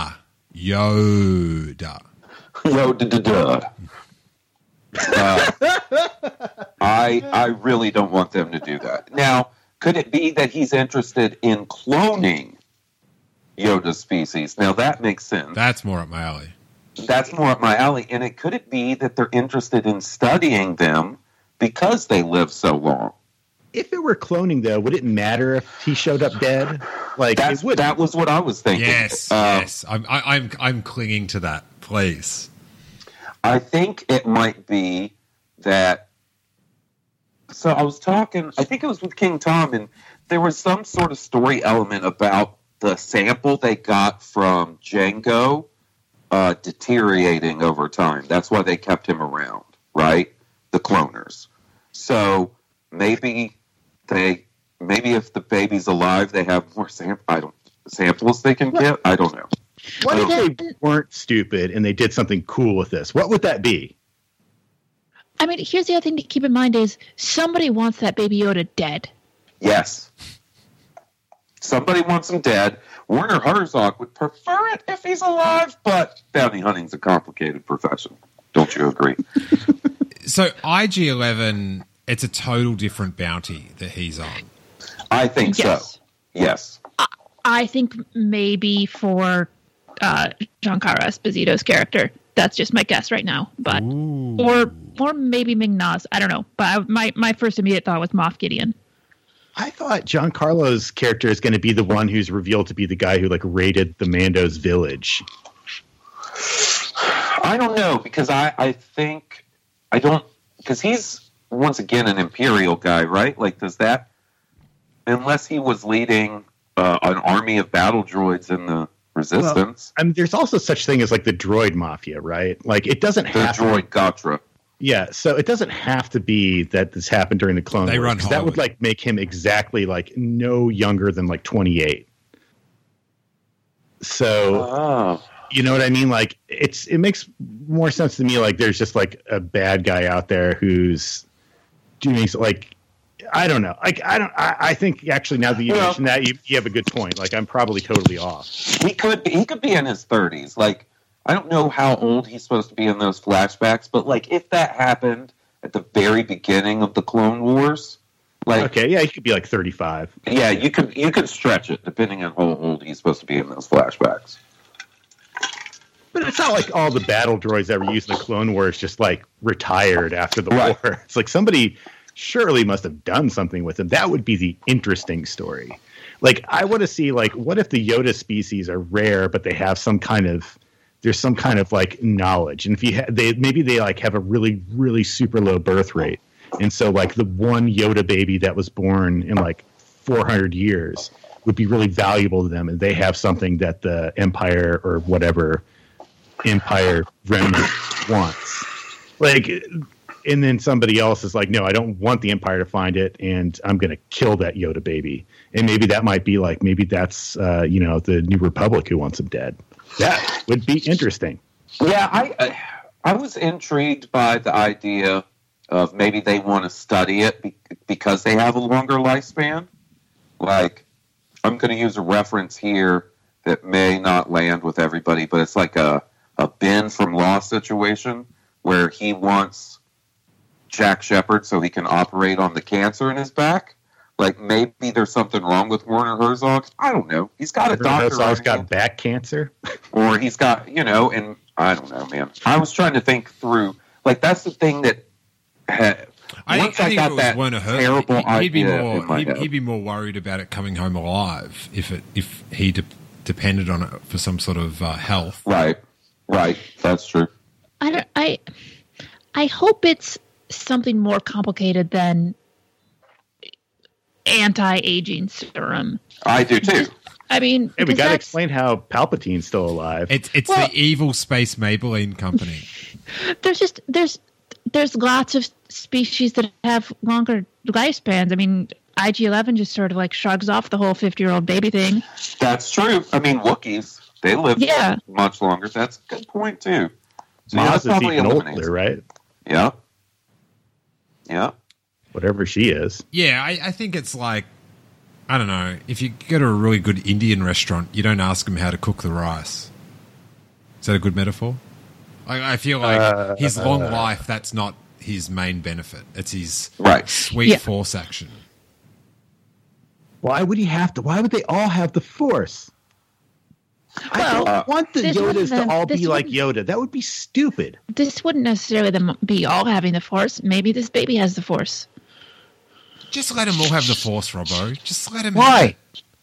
I mean, I don't want him to have the Force either, just because I don't want the Force in this show. But I kind of don't want him to use the force, but I want the promise of some force. Like, there is a chance on the next, and I think that the show could just go off a cliff for Robbo, or if he's like in the ship and there's just stuff floating around, and the Mandalorian's like, force I hate baby. to say that there's something that would just kill it for me because I really want to continue enjoying this show. But damn it, Steele. Don't you agree that my idea is more interesting? Just admit it. What's your idea exactly? that there's something the baby is valuable for any other reason. that is it's just like maybe the Yoda species, they're like rarely seen for a reason. Like maybe like you're trying to coax them out of hiding or something, or like anything. Like you want something that they have, anything, but they all have the Force and they all talk backwards. Please, for the love of God, not that. Are we getting I hate the idea that Star Wars is so bereft of ideas. All they can do is make everything like what we've seen before. I don't know. I like it a little bit, not too much. Do you think any Yodas are involved in the search for Baby Yoda, Yoju? If we see a Yoda species bounty hunter, that might work. I see a Yoda with a bandolier and like a bunch of guns. That's worse than the lightsaber. No. I mean, are they hiring? Like, are they in? Like, there's one. Someone wants the Yoda, the Yoju, right. And they're like, you got to think the Imperial wants to do tests on it, and then IG-11, he just wants to shoot it in the head. Like, so who are these opposing? Like, is he going to end up not? Like, I feel like this is what has to happen. I guess is very obviously is he decides he doesn't want to like go through with it. Like he's got to get it back to its rightful home rather than because it's sort of established that he's got this, quite a moral code in that he's not out bounty hunting for his own gain, but it's for like his family's or his tribe's gain. I consider people who decline to shoot babies to be on the moral end of the moral spectrum. Yes, I agree. I mean, it's a pretty low bar. And I think the setup of him clearly going through something when he was a baby or a young one, like I think that is going to tie into it too. Oh, I mean, yeah, we have the line about him caring about foundlings and being a foundling when he's talking to the armorer. And I mean, maybe this is a reach. I think it's intentional. When we see him being closed up in the cellar or whatever, and he's got the blanket wrapped around him, and then there's little Yoda baby in his little space bassinet wrapped up in a little blanket, all alone. It makes me wonder if the Mandalorian has some kind of similar importance. Like, were they hiding him because he's important in some way? Or is it more of like, look, these droids or whatever is going to wipe out everybody, so we got to hide our son? I mean, if so, he must be only important to his like village or his family because he's the only guy in the Enclave who leaves the Enclave, apparently. Like, he's the one who's... That's why I was asking about the special Mando steel that they... Whether he is the only one who can wear that or whether all of their armor is like that. Because if it's all like that, what are the dudes doing here just like sitting around the house? Like, are they just like... Because you can't tell. Like, if the show showed you something where it's like, oh, no, those are like old men or women or whatever. Like, they're the old people in the group. They can't go out and do this anymore. All they do is stand by the door. Then it would make sense. Like, he's their hope. Like for a new generation, but they can't show that to you or they don't bother to. And if they've all got the steel, like what's the point of him getting it? Like, I think we also got to keep in mind, like, this is 8 episodes and only, like I said earlier, it's like the first one and you don't want to play all your cards. Like what I really like about this show that was one of the things that reminded me of the kind of Star Wars I like the most is how it just drops you in. You know what I'm saying? Like, drops you in. It's the true definition of the quote-unquote mystery box of, like, you drop people into an established universe with established characters and you reveal stuff to them slowly as you go along, right? Yeah. Or Uncle George's, like, documentary style where he's just showing you the galaxy as it is. Right. And some of it will be explained, some of it won't. We don't know that none of the other Mandalorians are ever going out and doing stuff.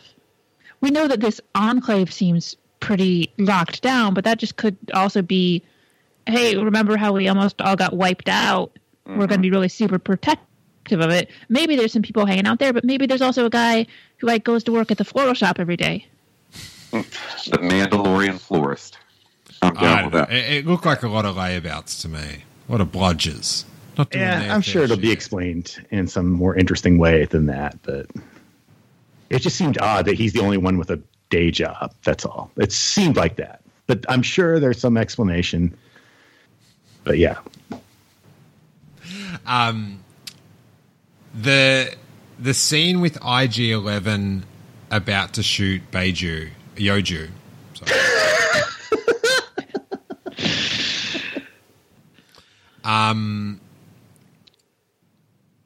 That actually got me. Like, I don't normally, I sort of, in shows, I don't normally buy into that. But I was sort of like, when the shot went off, I was like, like I was, Yep. I had tension. And then I was so relieved. Like, I was so emotionally invested instantly that as soon as they introduced Yoju, that I was like, no, you can't do that to Yoju. And I was so happy to see the hole in his head. I was very relieved. He's coming back, though. Oh, yeah. Why do you say that, Hawes? Not that I'm disagreeing. Well, we could be dealing with a Rogue One situation where we've been shown things, official things, that don't end up in the final show. But there's, like, if you watch the trailers and stuff, there's IG-11 stuff in those trailers that we haven't seen in the show yet. Again, I do think he's going to be in the rest of the show, but what shots are there that we haven't, like, most of that? There's two. Uh-huh. There's one from a TV spot where Cara Dune is like, who are they going after? And then it cuts to IG-11 and he goes, the Mandalorian. And then there's another one that's him and Cara Dune and the Mandalorian in the cockpit of the Razor Crest. Pause. Could you do the little arm motions again where you said The Mandalorian. Thank you. All right, I'm done. Thank you. See, this is why I don't like doing video. This is what I do when I podcast and stuff. And Somebody nobody ever has wishes to he see was it. a shirtless Skeletor on a bearskin run. Doesn't seem so stupid now, does it? You can't see any of the dumb. I'm doing dumb hand motions all the time. Nobody can see it.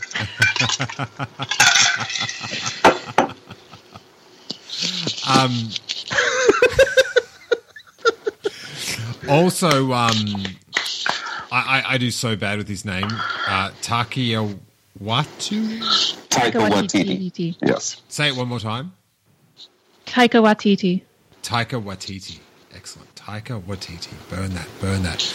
I have so much trouble remembering names these days. Saying them is another thing, but just taking them in. He said in an interview that, like, he mentioned episodes. Like, so I guess that's... Yeah, and he also had that thing in one of the interviews where he said that one of IG-11's sort of personality quirks is that he hates being compared to IG-88. And we saw no evidence of that, unless that's one of those things that, like, they just sort of worked out behind the scenes, and who knows. What about Nolte, the Nognot? Is he coming back? God, I hope so. I hope so, too, but I don't know. You know, it's okay if he doesn't. You know, I think one more episode, because he's probably got the Yoda diapers, you know, or something like that. He seems like he knows more than he's letting on. Like, I would have respected if they didn't bring back IG-11, but realistically, I want him to come back because I thought he was awesome. But if it was just one and done, like when he, like, you know, when you watch it for the first time and, you know, you sort of go, oh, and you don't really process that, oh, he can probably just come back. He's a droid. Like, I was sort of like, oh, wow, what a gutsy move, killing, like, what seemed like a main bounty hunter in like the first episode. But so I would have respected the decision, but I don't think it's going to happen. With the Ugnaught, however, I don't respect. Keep him in. Get him. Let him. You got to come for some reason. Come on. You need characters for him to talk to.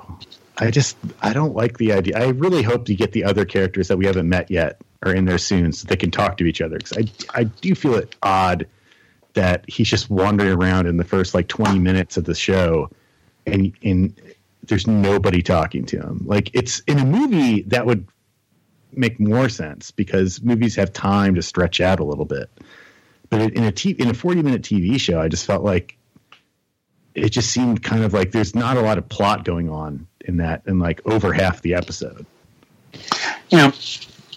I'm not saying like I understand that TV shows are like, you know, they got to get things warmed up and set the scene and all that, but it just seemed like, maybe that's just my way of saying like I liked the show a lot better once you found out what his real personality was, and I was impressed that you could do that without taking the helmet off yet. Mm-hmm. You can't even see his eyes. No, I thought it was really well done, and I think they knew they nailed it because the very first piece of concept art that comes out during the credits is that scene of him extending the finger to the little baby Yoda finger. Oh, yeah. I didn't even think about that. So that wasn't just, if that was in concept art, if that really is concept art, then that must have been in the script from the beginning, which is a that's the thing I'd imagine a screenwriter would have trouble like visualizing until you're actually on the set thinking about like, what would this person do? But I guess somebody is like, you know, what's his name? Guy from Iron Man. Favreau? Yeah. That guy.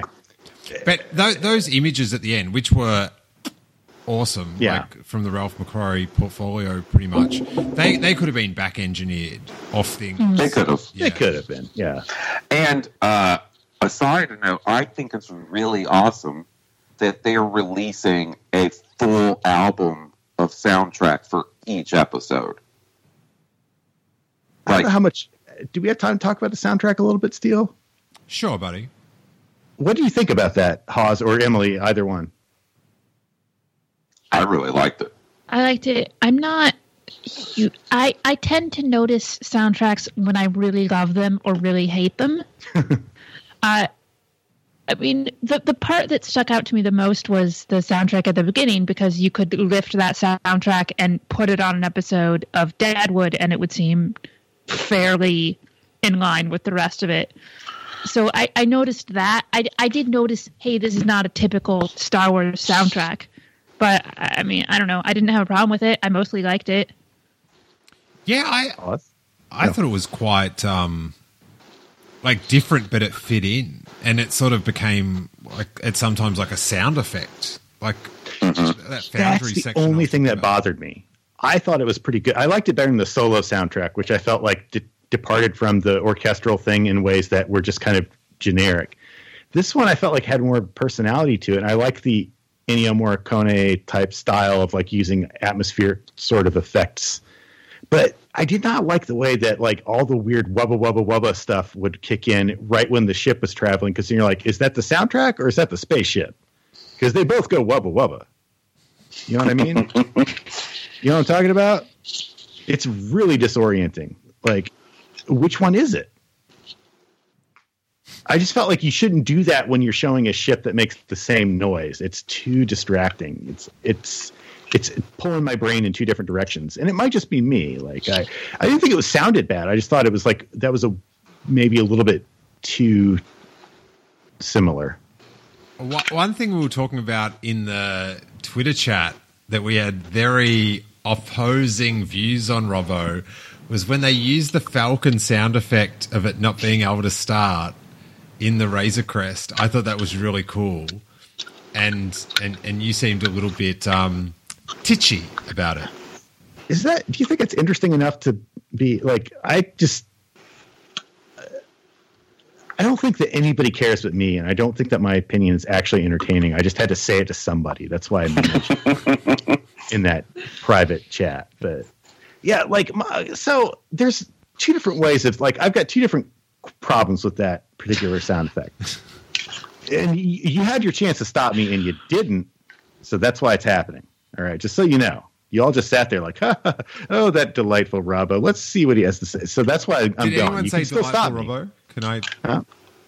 I'm glad we're recording this. I'll have to go back and listen. Continue. Yeah. So, it's like the first thing is like, number one, those are the same sound for two different things happening. So that's the sound of the Falcon's hyperdrive failing. Yeah, I don't start up the hyperdrive. It doesn't make sense. I just liked it. It was just like, yeah. And the other thing is like, okay, it doesn't make sense because the engines are obviously on because he's flying, and it's the snake walrus that's keeping him back, which doesn't affect the engines in any way.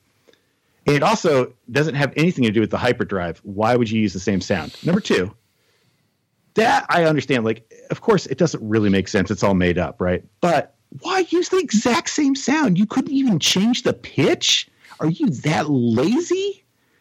Like, it's just, you can't find two cars that sound exactly alike, let alone two spaceships. I love it because I heard it and I was like, same sound. That's so cool. And the land speeder is it's Luke's land speeder sound. It's no different. Like, it's supposed to be a new land speeder. Make it sound at least slightly different. Don't be lazy. And this, I got to say, this is how they make those cartoons. And you know I'm right, because they don't have time for that. They're just like, I don't just recycle the old ones. They've got a whole bank of sound effects, and they keep showing up. And those are cheap and disposable. But this is a live action TV show. Don't do that. Bring your A game. Because I guarantee you, Ben Burtt would not be like, I'm just going to do what I did before. He never did that. I'm done. You can start now. I don't know what are our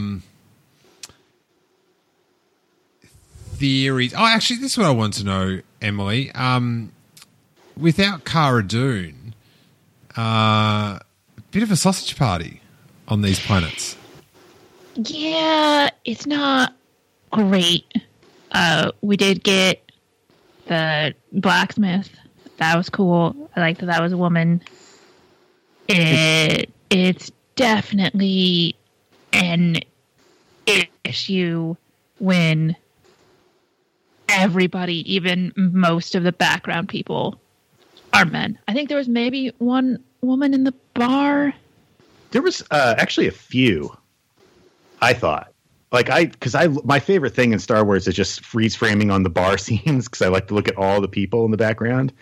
And there's a few. There's actually some older women in the background too. Like kind of there's like a range, but yeah, you're right. It's like I mean, we don't know what those skiff guards that they were killing at the end. Like they may all look the same, but yeah, it was kind of like I think I thought about it when Ugnaughty was talking about the females eating the males of the Half-a-Dewback species. Oh, the blokes. Oh yeah, the right. Were the females. This is like the first women we've seen, females we've seen in a while.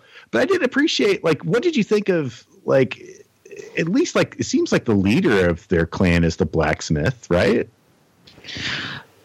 It's sort of. I mean, it seemed that way to me. If not leader, at least some sort of fairly high position. He did seem rather deferent to her. So almost like a priest. Mm-hmm. He bowed in front. It was like a holy task that she was doing.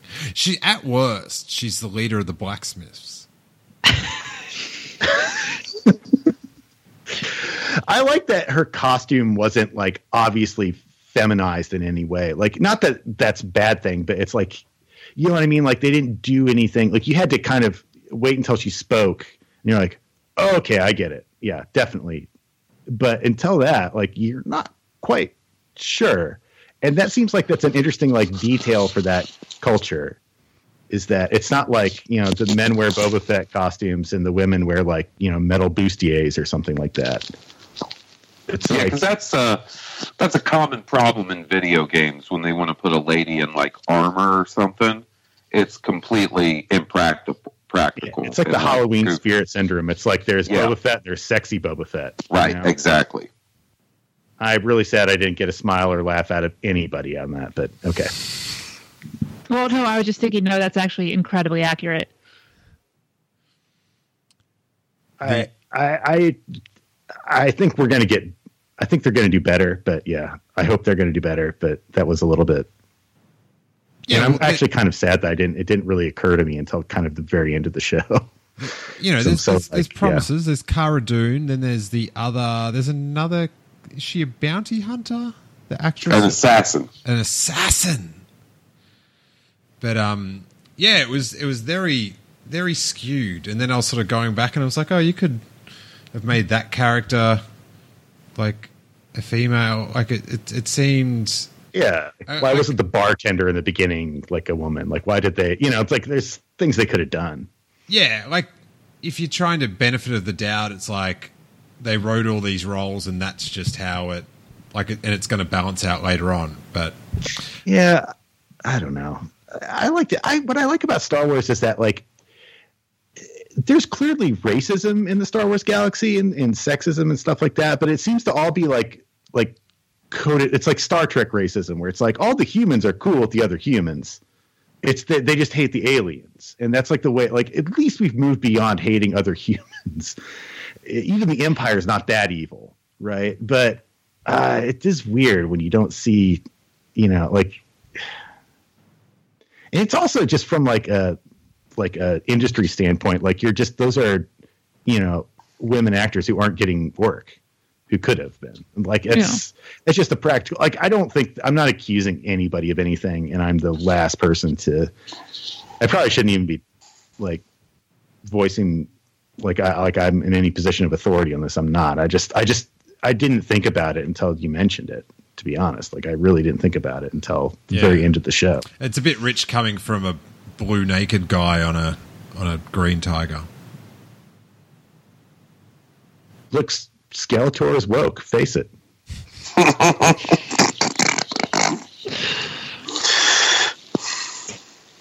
I did get a twinge of sadness about just the lack of toys.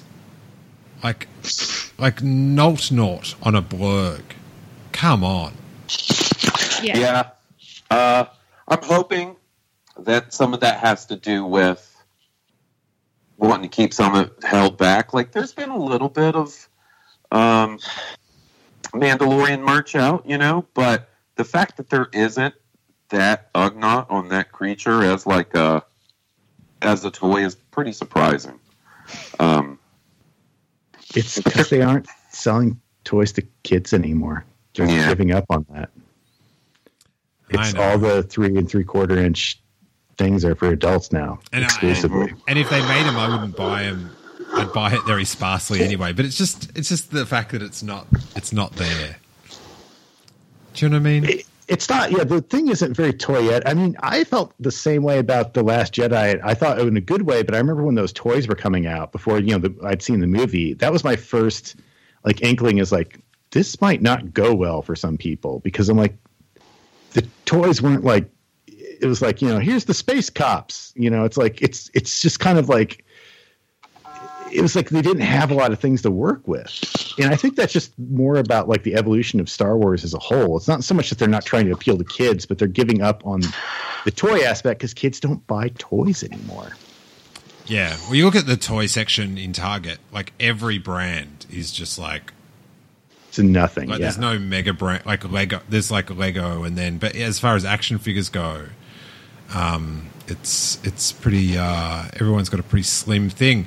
I guess as we wrap up, what would you score it out of 10? I thought about it, and considering it's a first episode, I'm going to go an 8.5. Robbo, would you like to... Why do I have to go next? Anybody but me. Okay, anybody but Robbo. I'm going to give it a 9. Oof. Emily. Yeah. I'm at a 9. I said this I forget whether it was in our chat or when I was talking to somebody else, but it's the most fun I've had watching Star Wars since I was a kid. Oh my God. If I was 12, mind blown. But I would have gotten bullied at school the next day because I wouldn't have shut up about it. I can tell you, I rarely watch TV shows. Like, I love Succession. and I've only seen a couple of episodes twice because I just had to watch. There was such a long gap. But I think I've watched it like 4 or 5 times. Not like completely tuned in, but I had so much fun watching it. Robbo, what's your score, buddy? I don't like to score things. Oh my God, just give it a number. Oh, so you made us wait to hear that it's against your belief system. I was thinking about like whether I was going to do like a super contrarian, like, oh, it's like a 6.5 or something like that. But yeah, I don't know. Like, it's the first episode, and I wanted to see the second episode. That's good, right? Like, so Guys, hold on. Let me handle this. Robbo, where would you place it in the top 57,000 other pieces of Star Wars content? well, Okay, so if we look at the list at number 222, we have I, Jedi, the first-person Jedi novel from the EU.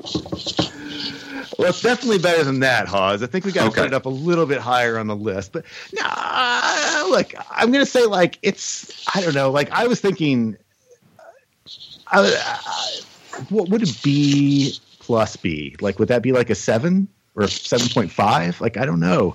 It doesn't really matter though, because if the second episode changes, like if it really makes this, it could change the status of it. The question is, this episode, taken purely by itself, give it a number.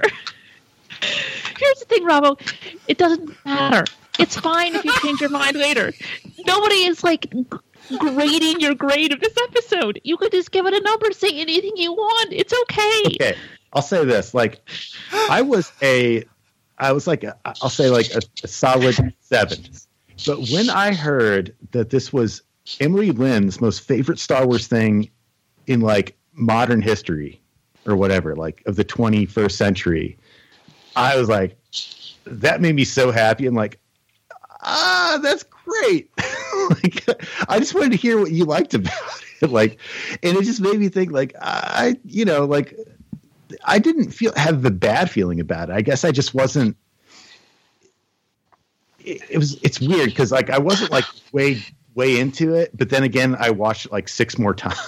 6.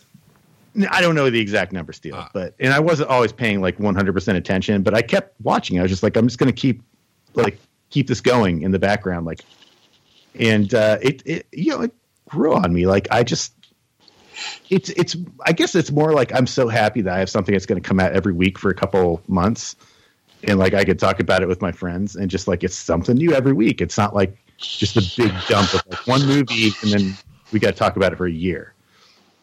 I got to say, if we're going to have a several-year break in theatrical Star Wars, the first episode of this series made me feel a lot better about that. Like, if this is the quality of Star Wars we're going to get in the TV show format, then I don't necessarily mind taking a couple of years off of theatrical Star Wars. Yeah, they've got to start announcing a few more though, because They do. They do. like it's like we've got this big break, but then they're burning this before the break starts. So Right, but we have for sure season 2 next year. that's going to come out next year, for sure. Oh, yeah.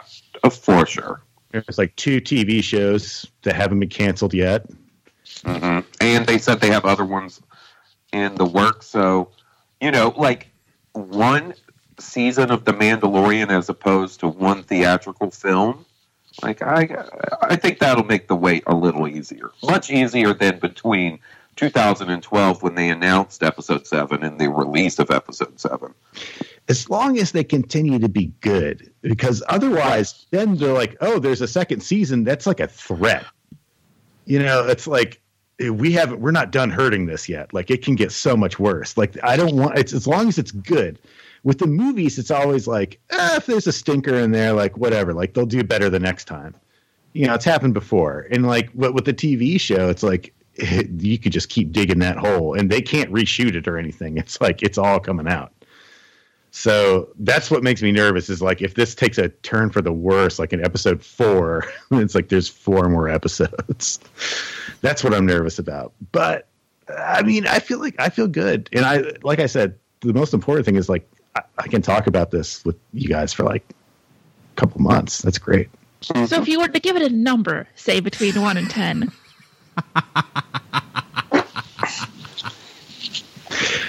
I don't think I want to talk about this with you guys anymore. I changed my mind. Well, he did. He said a 7, right? I said like, yeah, it was like a 7, but like in terms of like just how happy it makes me, like that's 7 in terms of quality. Like how happy it makes me is like that's a solid 8.5. Okay, there we go.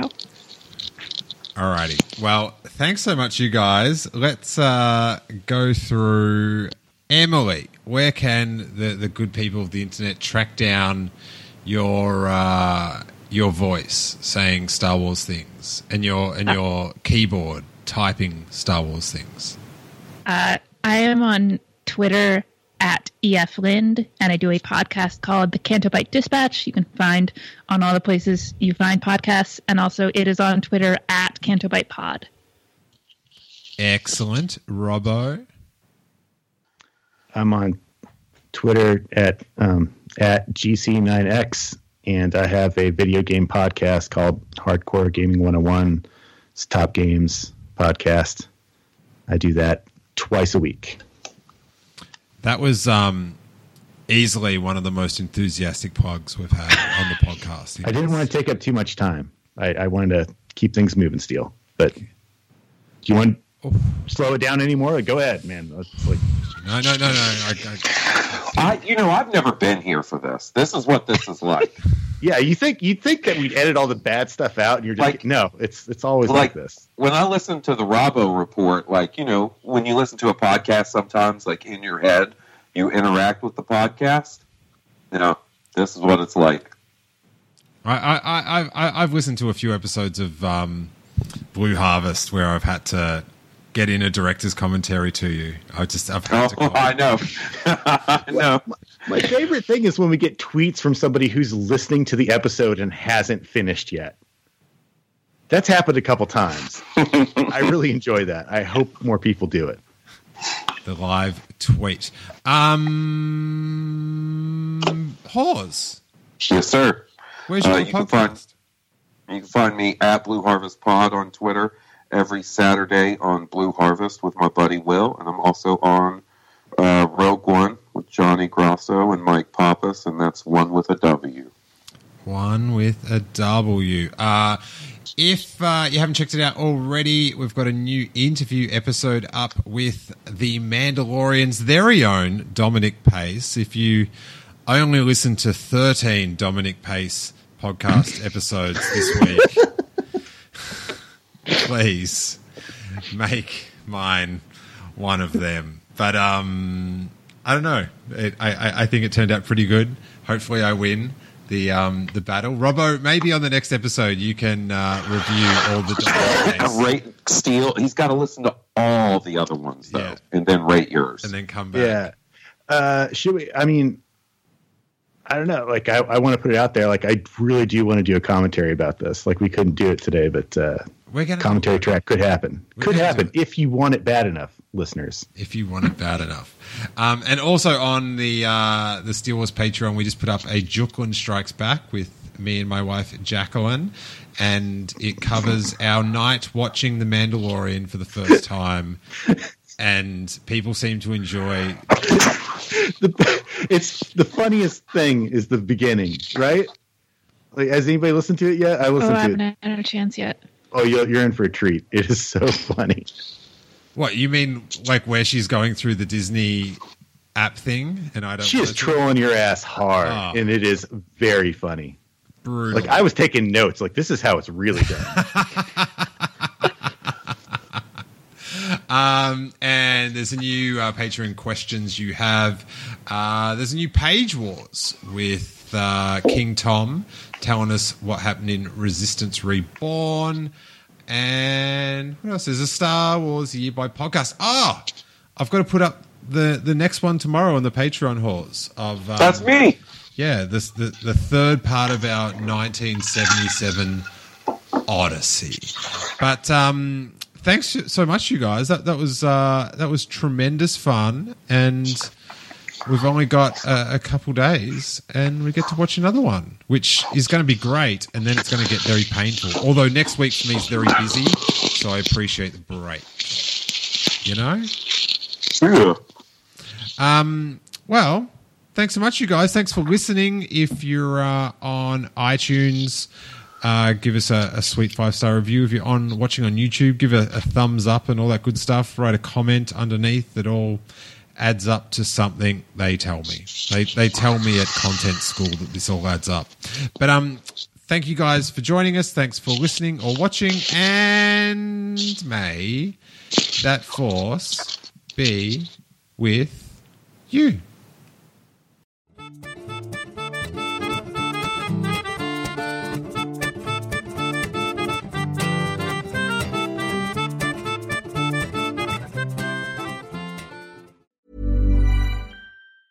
Planning for your next trip? Elevate your travel style with Quince. Quince has all the jet-setting essentials you'll want for your next getaway, like European linen, premium luggage options, buttery soft Italian leather bags, and so much more. And is all priced at 50 to 80% less than similar brands. Plus, Quince only works with factories that use safe and ethical manufacturing practices. Pack your bags with high-quality essentials you'll be wearing for vacations to come with Quince. Go to quince.com/pack for free shipping and 365-day returns.